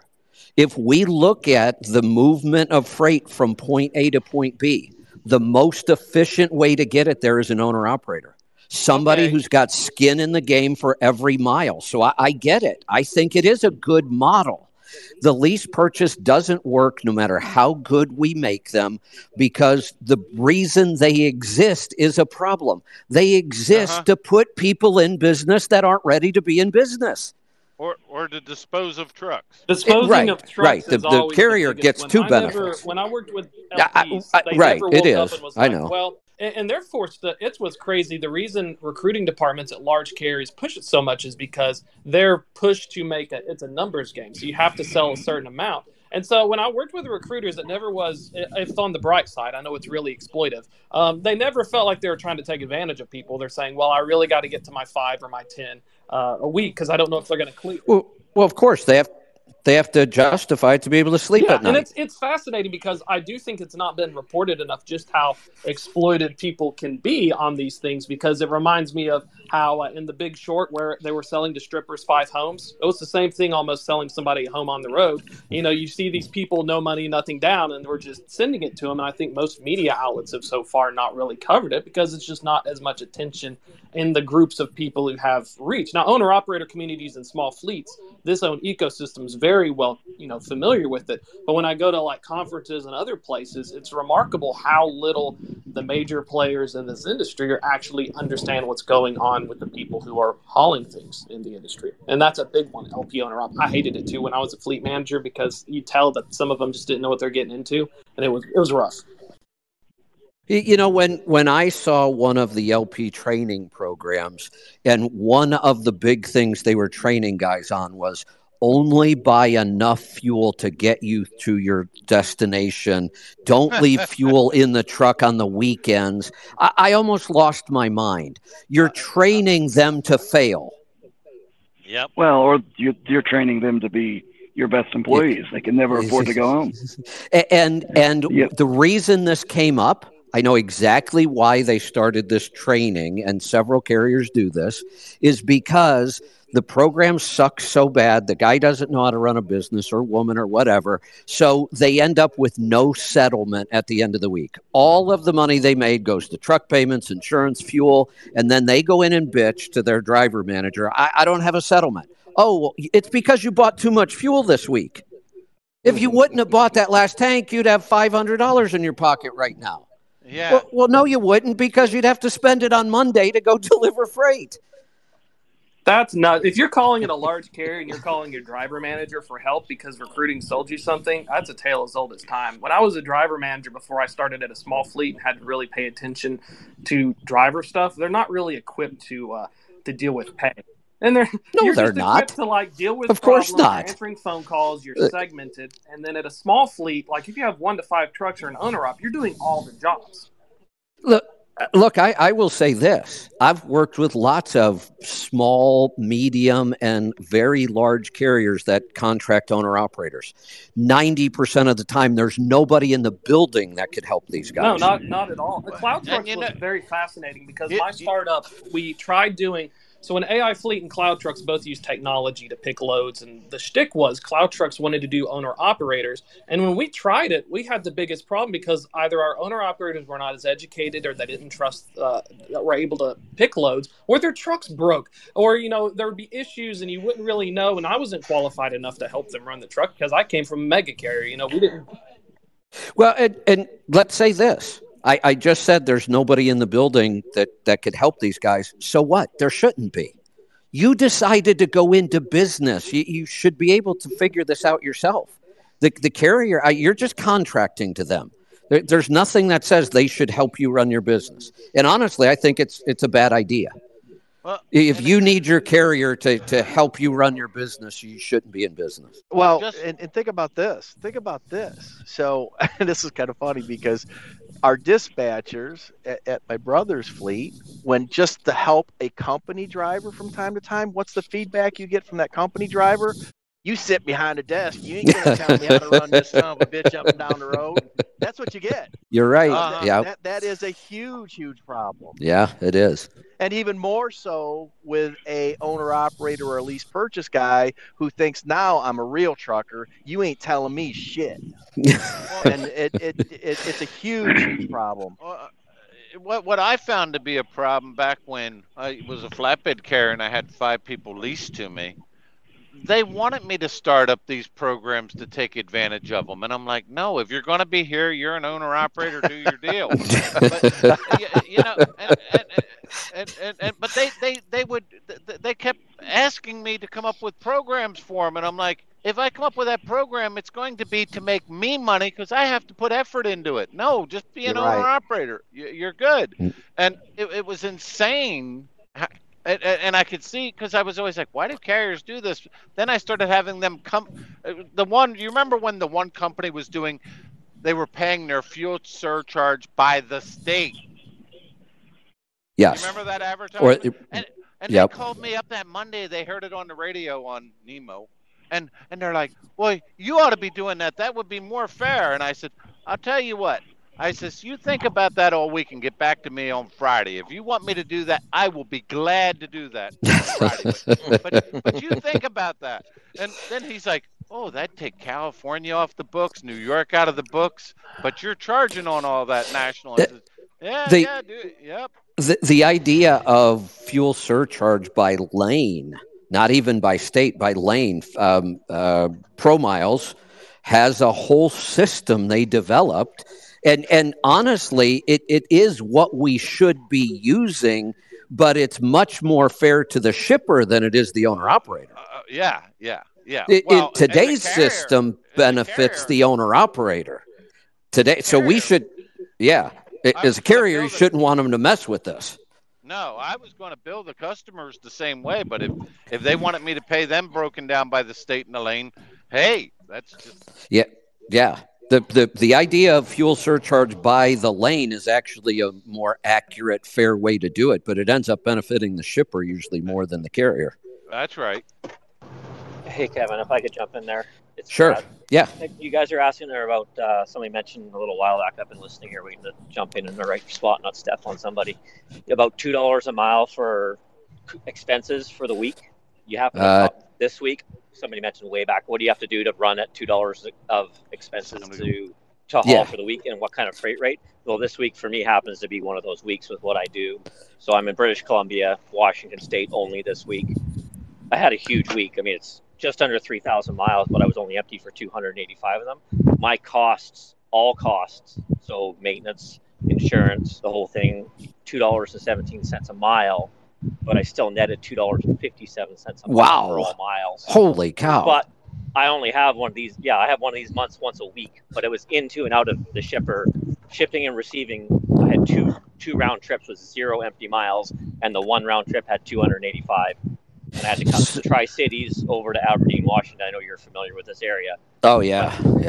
Going basically when I run from the border at Vancouver, I don't cross at Vancouver. I'm out in the valley a bit. Down to even Eugene, Oregon. That's sort of my main route, and then over to Nampa, Idaho. I run that triangle for the most part. I'm in that area every single week. I'm home every weekend. But once you cross into British Columbia, I mean, I'm doing that with 7 and 8 axles. So I'm either either zero. My 285 miles was 0 weight, but I still weigh with my 7 axle setup. I still weigh 35,000 pounds empty. With my doubles on an 8 axle setup, I weigh 42,000 pounds. And like if I talk about fuel mileage, Henry and Joel probably just will drive off the road because I'm doing 5.8 U.S. miles per gallon for the year, and there's lots of guys in BC are doing 3.5. I was going to say I'll be cheering those numbers when you explain the operation and then telling me you're getting 5.8. That's incredible. Yeah, I'm in profit gauges, and you could probably Aaron could grab my. I should have crawled him with my profit gauges today with Matt being on there. But this year I'm actually just a little bit below what I was last year, but for all miles from January till the end of, I haven't done June yet, to the end of May, I'm 409 gross. You're bringing up an issue where ignorance really hurts a lot of people. And what I mean by this is, Joel or Henry, if you guys were able to get an extra half mile per gallon right now, which I would almost say is almost impossible for either one of you two, unless we got some new big breakthrough. But if you got it, a half mile per gallon, it would be significant for you, but it would not even come close to what it does for a guy getting 4 miles to the gallon. Correct. A half mile to the gallon to a guy that gets 4 is such a huge increase in profit. But we come back to Joel's, the idea of mindset and attitude. The mindset in all of these operations, car haulers, heavy haulers, I don't get good fuel economy no matter what I do, so why would I try? That is the worst attitude you could ever take in one of those operations.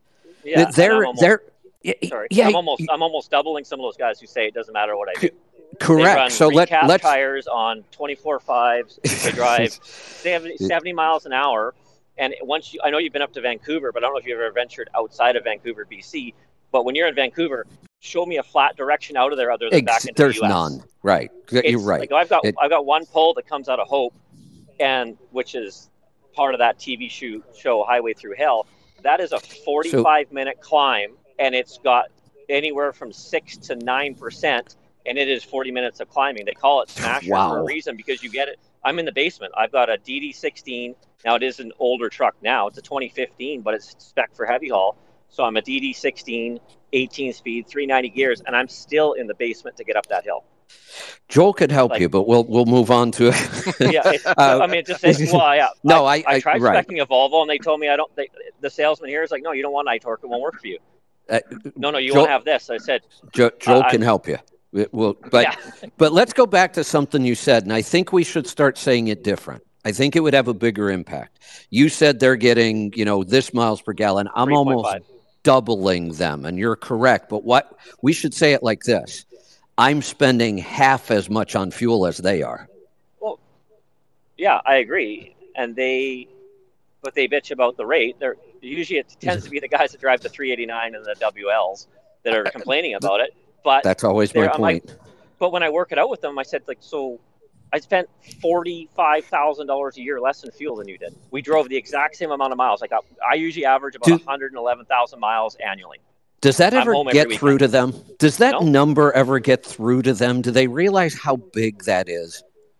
No, not really. Not until you start saying, well, how many years do you have left on your mortgage? Because if you take it that I've been doing this for 18 years and I paid my mortgage off 8 years early, and they said, all I get was, well, you don't have kids. I'm like, well, that's out of your personal expenses, not out of right. Unless the kid, it might be helpful to grease the trailer, so I don't have to do it. But there you go.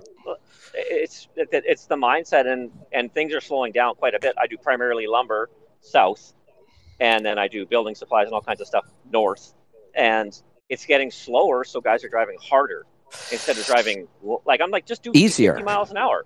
Right. What are you in a hurry for? Yeah, with the kind of weight and the terrain that we have to drive, and then you throw winter into it where it can snow 3 inches during a brake check because it's so high up there. It's almost 5,000 feet. You go I work every time I do a rate for one of the customers, I work it out at 50 miles an hour. That is my average speed for a week. I don't get over that. At Washington State, I can average 60, but as soon as I start climbing in British Columbia, I'm doing 15 to 20 miles an hour. Yeah. I'm in the slow lane the whole way with the fan locked on because it's just, and even at that, on some of the days when we get up to 100 degrees, I got to turn the air conditioning up to get up over that hill. And this thing's got a huge radiator in it. It's got I'm not having the problems I used to have with my Columbia with that little tiny air vent. This Cascadia has got a huge amount of air that it moves through it. Well, there's another lesson here. Can I ask a question? Yeah, go ahead, Mac. Are you using the Fleet Air filter? Yeah, I picked up half a mile per gallon when I did that. So I have on my 8-axle setup, because I've had it the longest, it's 8 axles when I'm loaded. It has no caps. I run all not low pro, I all 11 or 22 5s, but all lower rolling resistance tires. No caps anywhere. Fleet Air filters. I had Road King shocks, but they wore out. Air tabs, OPS, catalyst, and everything is at 120 PSI for tire pressure. I do that all myself. It's just the terrain. It's just so steep once you start leaving the lower mainland of Vancouver or British Columbia. The fact that you get 5.8 is incredible. Really is. What about your Charge air cooler? Is that stock? No, I have a Duralite in here because I hit a bear. Hey, I got to hop off. I actually have an OEM. Does that I'm good to talk to y'all. Does that give you more volume than the stock Charge air cooler? No. Let me address the Charge air cooler itself. I'm a big fan of Duralite. I used to work pretty closely with them. Duralite's advantage is it has zero advantage over an OEM cooler that doesn't leak. If the OEM cooler is not leaking, and we test it two ways, we pressure test it and we smoke test it. If it's not leaking, it will give you the exact same performance as the Duralite will. There will be no difference. The advantage to the Duralite is the way it's built. It probably won't ever leak.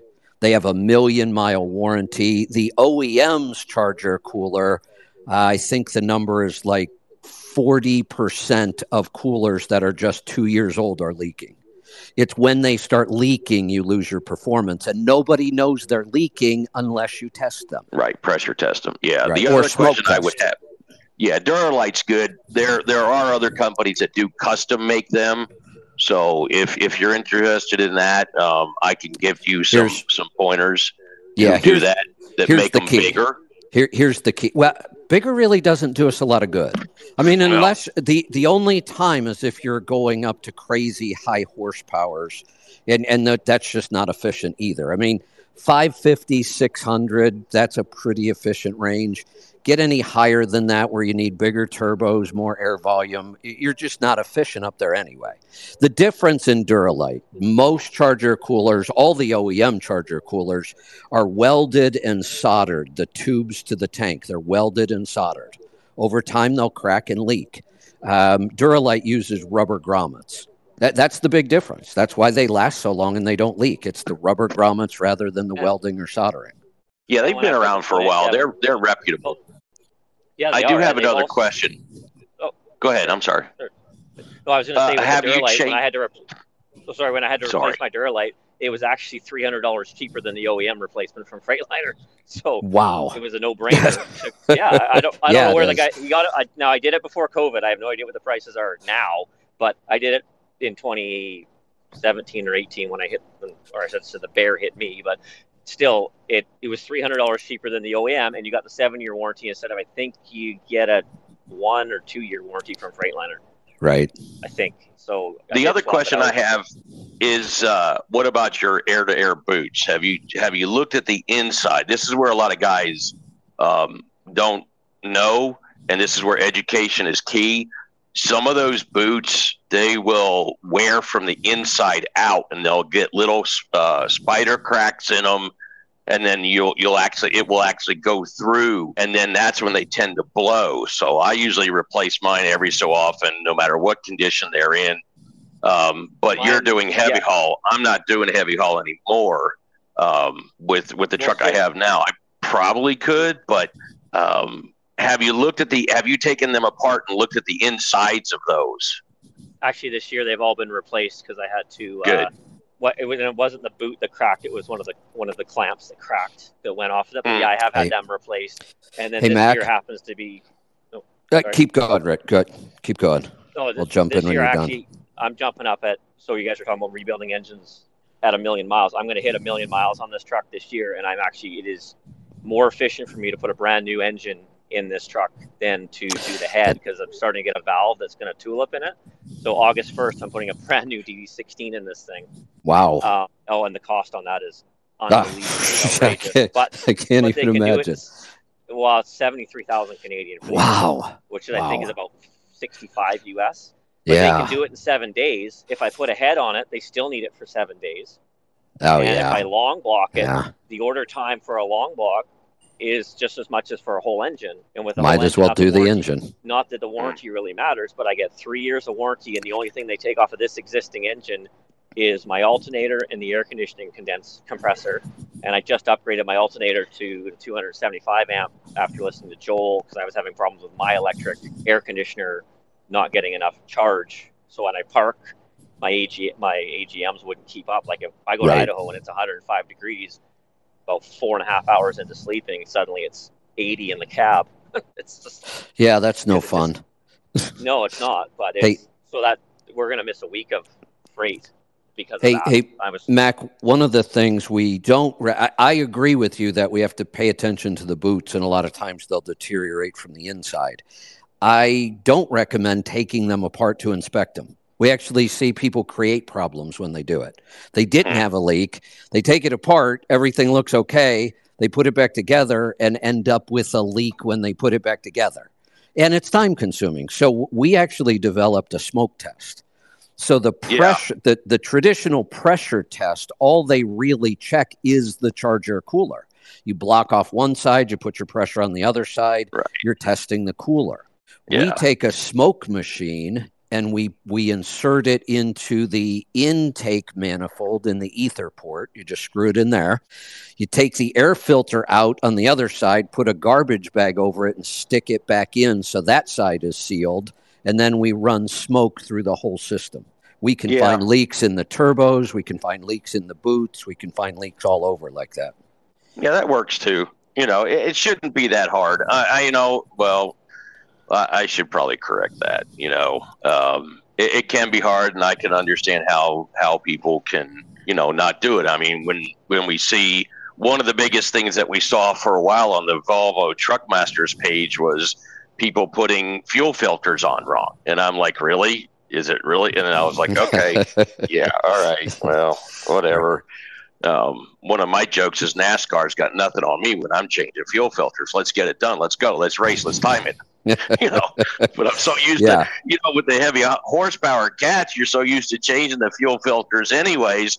It's like, okay, we know how to do this. So, but that's one thing that guys should carry with them all the time is extra filters and a filter wrench. Absolutely. I couldn't agree. And, if we talk about the Charger cooler, we're back to the same issue. It's education. Many owner-operators don't know how a Charger cooler works. They don't realize if it's leaking, you could lose a half mile per gallon. And you don't know if it's leaking unless you test it. Because you'll ask them, how do you know your Charger cooler's not leaking? Well, of course it's not. Well, you can't know that. It's leaking air. You can't see it. You won't hear it. You got to test for it. So it's really another education thing. All right, we are at the 4-minute warning. I'm wrapping this up. An easy way to do it is also the spray bottle. A lot of the guys will get a soapy water spray bottle. You put a little bit of Dawn in there, and then you put water in it. You spray it all around your Charge air cooler, and you wait a few moments. I mean, that's one of the hardest things with the Volvo. All the guys complain about the air leaks everywhere, and then they can't find them. Yeah, what I've found is you have to be extremely patient with these Volvos. You'll go soak everything down with your soapy water as to where it is in the location, which gauge is, which on the dash is leaking. That will tell you where to go start spraying. And then you got to wait 5, 10, sometimes 15 minutes, and then you'll see it. You may even have to go back and re-soak all the areas where you're trying to look for that leak. And then all of a sudden, there it is, and it's very evident then. So. Air leaks are frustrating, no doubt. Yeah. Well, there is I'm 100 feet long and I got 2 trailers. Start trying to find these things. Yeah. It's like, well, it only leaks when it's minus 15 outside, and it takes forever to find the damn thing, right? So I'm not going to bother, right? There was a mechanic. I had an owner-operator, that worked for me, which is why I prefer to hire, like Henry was saying, I prefer to just hire owner-operator and take a 9% dispatch fee off, and then they own their own truck and trailers. And I had one guy that worked for me. He only made it 2 months. He didn't even have a crescent wrench in the truck. Oh. And you're doing flat dash. Yeah, no way. Come on, man. Like, I can't. I got more tools in here almost than I have at home. And I didn't come from a trucking background. I mean, my dad worked for the phone company, and my mom sold real estate. So I'm about as far away from trucking as you can almost get. And I just was shocked. And I'm like, you don't have a ratchet set? You don't like the stuff I fixed with, vice grips and duct tape just to get to service so I can get help is amazing over the last 18 years. So there's actually a device. There's actually, I didn't mean to cut you off. I'm sorry. There's actually a device that a mechanic had. He was right over on the northern side of the line of 65, right there where the Louisville Bridge and all that is. If you're familiar with that area, there's a railroad yard over there where they repair the big locomotive engines. They redo the whole thing. And he's an old Army guy, taught ammunitions and firing and all kinds of things. So we hit it off pretty good. But he came out with this device, and it looks like a little box that you use to control like a radio control car. And then on the end of it, then it's got a device that plugs into it. And at the end of it, it's a long, like orange type of wand, and he has headset that you plug into the device, and it can.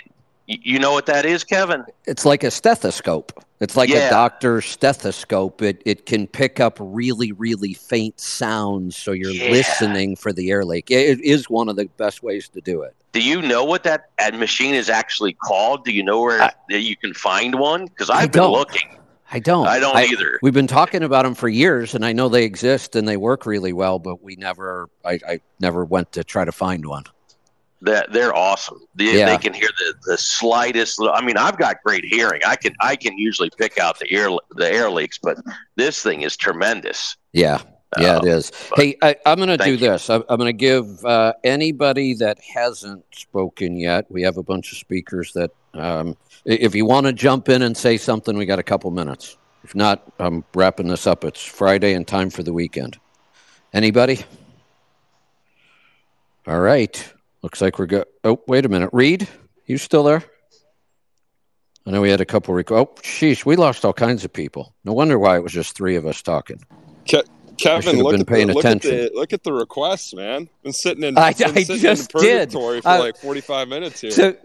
So I finally got a headset that it works with this and actually has pretty decent sound. The problem is once I have a headset on, I start wandering around all the time. And I'm not looking at my phone because it's in my pocket. You guys working overtime, Kevin. I'm already back to work. These spaces are killing me. I am not getting any work done anymore because I keep just hanging out in here. I just come in as you guys were talking about that. It's an ultrasonic sensor. I can't remember exactly what it's called, but it's ultrasonic something. That sounds about right. Yeah, we should go look for that. Yeah. Nope. Anybody else have anything? Reed, what were you? I'm gonna say one thing that Kevin, you need to just put your foot down and not let this continue, because it might. Maybe we can talk about it another time. But I've probably talked to 15 carriers today, and none of them fucking believe me when I say that brokers tell me every single day that they'd rather pay the carrier they know, sometimes hundreds of dollars more than the carrier they don't. None of the carriers believe me, but it's the freaking truth. It's the absolute truth. It's always been the truth. It is so unbelievably true, and yet people use one example of some asshole they don't know who they call off a load board as proof that it's not true. So that's fucking stupid, and it's true. So you should just fucking listen to me, and we can. And Kevin, you should just end it right there, so nobody has the time to try to rebut what I'm saying. Kevin, I would agree with you on that, though. Too. Yeah, go ahead, Henry. We were talking about gauges and all, and you were walking around. I was muted, but anyway, the one gauge that I always wanted to have in a truck, and I never get around to doing it, and I think about it every time that I have a water leak problem. But I always thought that it would be good to have a pressure gauge on the water system, on the cooling system that you can see from in the cab, because if it's not building pressure, you have a leak before there's a problem. Yeah, that's not a bad idea. One of the most interesting gauges I ever drove with, I drove Bruce's high-performance Cummins, the mechanical. He had a fuel-filled fuel pressure gauge in the dash. Like you could watch the fuel flowing through the gauge in the dash and you saw the pressure. Bro, I'm trying to drop bombs in here. You guys go back to talking about gauges? What?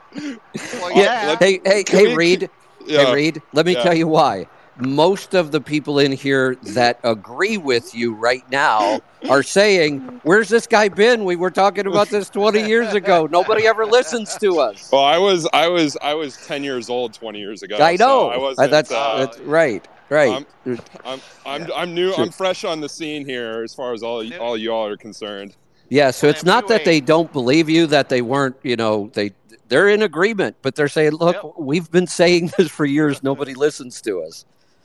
Well, Peterbilt used to have that gauge, Kevin, as like a something that you didn't have to have as an extra. You didn't have to pay extra. It was part of a gauge package. And then there were so many times that the gauge would just absolutely fail. So we went to Teltec, and that thing is awesome because it reads it on the filter. There's on the filter thing there where the wire is. It doesn't actually go through the dash. And to be honest with you, unfortunately, one of the mechanics that Peterbilt fired was installing the Teltec gauge in the Purple Pete that's on my Facebook page, and he left it open. He went home. One of the guys who was the manager, got in a fight, so he left the fuel lines open in my truck. So Johnny, who's the guy at nighttime, he goes in there and cranks it up. Well, little Mikey comes up running and screaming at Johnny to shut it off, and Johnny's sitting there and he's telling me the story the next day. He's like, back I was looking at it, and it's such a pretty gauge, and it was going up, and everything looked great, and all of a sudden the fuel started dropping. I kept mashing the pedal, and I didn't realize what was going on. And here comes little Mikey, and he goes, shut it off, and he's yelling and screaming on top of his lungs. And they finally shut it off, and by that time, the whole cab was flooded with diesel fuel. So you have to be careful, where you take stuff. those old mechanical gauges. I remember years ago when a mechanical oil pressure gauge, when the oil pressure went all the way to the back of the gauge, that wasn't good when one of them lines broke behind your dash and sprayed everything with oil. Yeah. That's a mess. Yeah, it was. I'm not recommending the gauge. I just that it was very unique to drive a truck with it, and that was a really high performance mechanical engine. Yeah. I have a fuel pressure gauge in mine. I always have. For my last Peterbilt did, and this Kenworth I put one in. But I want to agree with Reed. I might have to get it. I might have to just stop everything I'm doing and getting into the gauge business or something like that. Hey, Reed. Hey, right now, Reed, just as an example, I mean, I think our number is like $500, like $500 more because, first of all, the team, they're all busy. Like everyone's busy in dispatch. Like they don't got a lot of time. So signing up a new carrier is a lot of time. And then from an ownership point of view, the risk is it's triple. It's so much higher. There's like probably 3 times the chance that a new carrier is not going to do as well of a job because they don't know, like they're not familiar with the business. Like I have a set lane, and if I'm on a set lane and I hire a brand new carrier, well, it's new to him, right? Well, all my other carriers are going to be way better. And so what will I pay for that? And it's 20%, 15, 20% just to have that, off my mind. It's not even disputable that if you're a carrier, you should be using, and these emails go both ways, right? The broker emails you the loads. Why in the hell aren't these carriers emailing the trucks? Like it just makes it such an obvious thing. But if only there were a solution for that. If there was something, and a good name for this would be like lost freight. Right. Right? But make sure you that's spell not freight wrong. Make sure you spell Oh, that's freight right. wrong. That's right. That's not what I want to talk about, though, FR8. Kevin. Kevin, I got something. Let's go back to gauges. Let's go back to gauges. Well, here it is. Hey, Reed, here it is. It's very important, Kevin. I really need to know if Fleet Air Filter, do they make a filter for your coach? Do you have a Fleet Air filter in your coach? They do not make one. I talked to David one time. He offered to make me a custom filter, and I'm sure he wouldn't have even charged me for it. And here's where I am on my coach. I'm not going to spend a penny to increase my fuel economy because it's not going to matter. I don't put enough miles on it, 10 or 15,000 on a good year. I don't have an OPS on it. It's just not worth all the hassle to put it on. You know me. Every truck I ever owned had all of that stuff. My coach has none of it. Well, here's the thing. My coach intake, if I do a gravel road in South Dakota or Wyoming, then it's going to plug the air filter instantly. I can't go 2 miles down a gravel road. Really? Yeah, because it's, I noticed some coaches, they're putting them on top, way up high. Well, mine's about 6 foot, 7 foot up the side.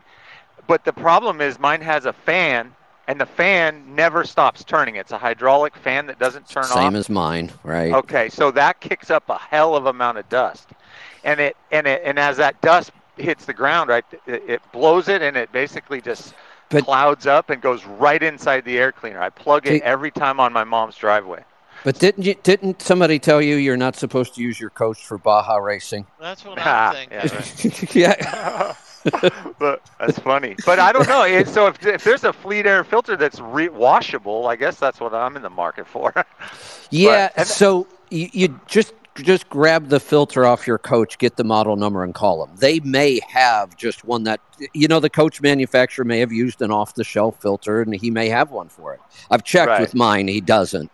But I've never really had a problem with mine. Right on. And then my other question on Fleet Air filter is, it seems like that'd be a good something for a fleet to do, because my mechanics can handle that. No. Bad idea. Here's what happens.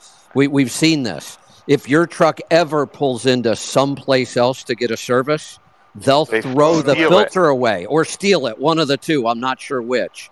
But we had to tell people, if you do put a Fleet Air filter in with a driver, you better trust your driver to make sure that thing does not disappear. Oh, okay. So I'll put it on my local trucks because they come back to the terminal every night. But But the guy, the gentleman up in British Columbia said half a mile per gallon.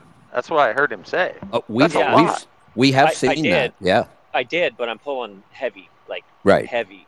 Oh, okay. Right, like so. I mean, and it's a Cascadia with that stock filter that they put in there, which of all the things I've done to this engine, including the OPS and doing extended drains, I'm able to do with the amount of winter driving. I have to do oil change once a year. I can't seem to make it longer than that. But my Detroit shop absolutely hates that Fleet air filter. They try and sell me a stock OEM filter every single goddamn time in there. Let's think about this a second. Let's think about this a second. We know what his fuel mileage is because of the heavy haul and the extreme. A half mile per gallon. That filter costs $400. Saves you about $5,000 a year. Yeah, by the time I exchange rate and I broker my own stuff in because of doing the Pittsburgh Power or the catalyst as well, I'm set up to import. It cost me, I think, just under $700. Okay. For the filter. Well, I had another question on that with the Cascadia, because I remember when I was looking into Fleet air filter for Cascadia, I don't think they had one, and so my question is, so Cascadia and Volvo they have Fleet air filters for both now? David at Fleet Air Filter really works hard to stay up with new models. So a new model will come out, and it might take him a year to work out all the flow, the design, but he is constantly working on new filters. That never stops. And there's two different styles for the Cascadia. I just ordered one in for a customer. I'm going to pick it up here today. I'm the 6102 on mine, and his happens to be the same. And yeah, it's great. I was on the waiting list when they were going to release it. And I can't remember if you mentioned that, Kevin, on Sirius, and I signed up for that. So I got one almost as soon as they were. So it's been in here, I think, since 2016, 17. Does that sound right when they released it? Sounds about right. Yep, it does. Yeah, and virtually every time I have David on the show, one of the things we talk about is all the new filters that are in the works. That shows you how out of touch I am. I mean, if it came out in 17 or 18 and I'm asking these questions now. I think it was, I'm pretty sure it was, I was done before I came to the last CMC. When was that, 2018? I think it was 18 was our last CMC, And that's the one that I went to. See, TJ, if you would have been at that CMC with us, you would have been better informed. Yeah, that's for sure. As a matter of fact, I think you need to bring that back. We could have one in California. We're working on it. I think they're outlawed in California. I think California determined that the CMC causes cancer. Right. Yeah, exactly. Well, you just have to put a little note down below. Educate anybody. Yeah. They definitely don't want that. No.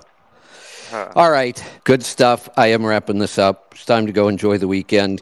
We'll do it again next week. For anybody new listening, we do this Wednesday, Thursdays, and Fridays. Wednesday's a health space. Thursday is a trucking free-for-all. And Friday is trucking efficiency. I also do a live radio show / podcast every day of the week, Monday through Friday. Just get our app. Hey, go Kevin. to your... Yeah. One more thing. Hey, Reed, you should open up another space like right after Kevin's, because I keep missing yours. For some reason, I'm always missing yours. So, Reed, you should do yours right after Kevin and take all these listeners over there. What say you? Please advise. Reed's still there. He's there. He's not responding. I see him, but he's muted. Yeah, he's not listening anymore. I got 4 more hours of driving today. I could easily jump over there. In the comments, I did post a link to an ultrasonic leak detection device on Amazon.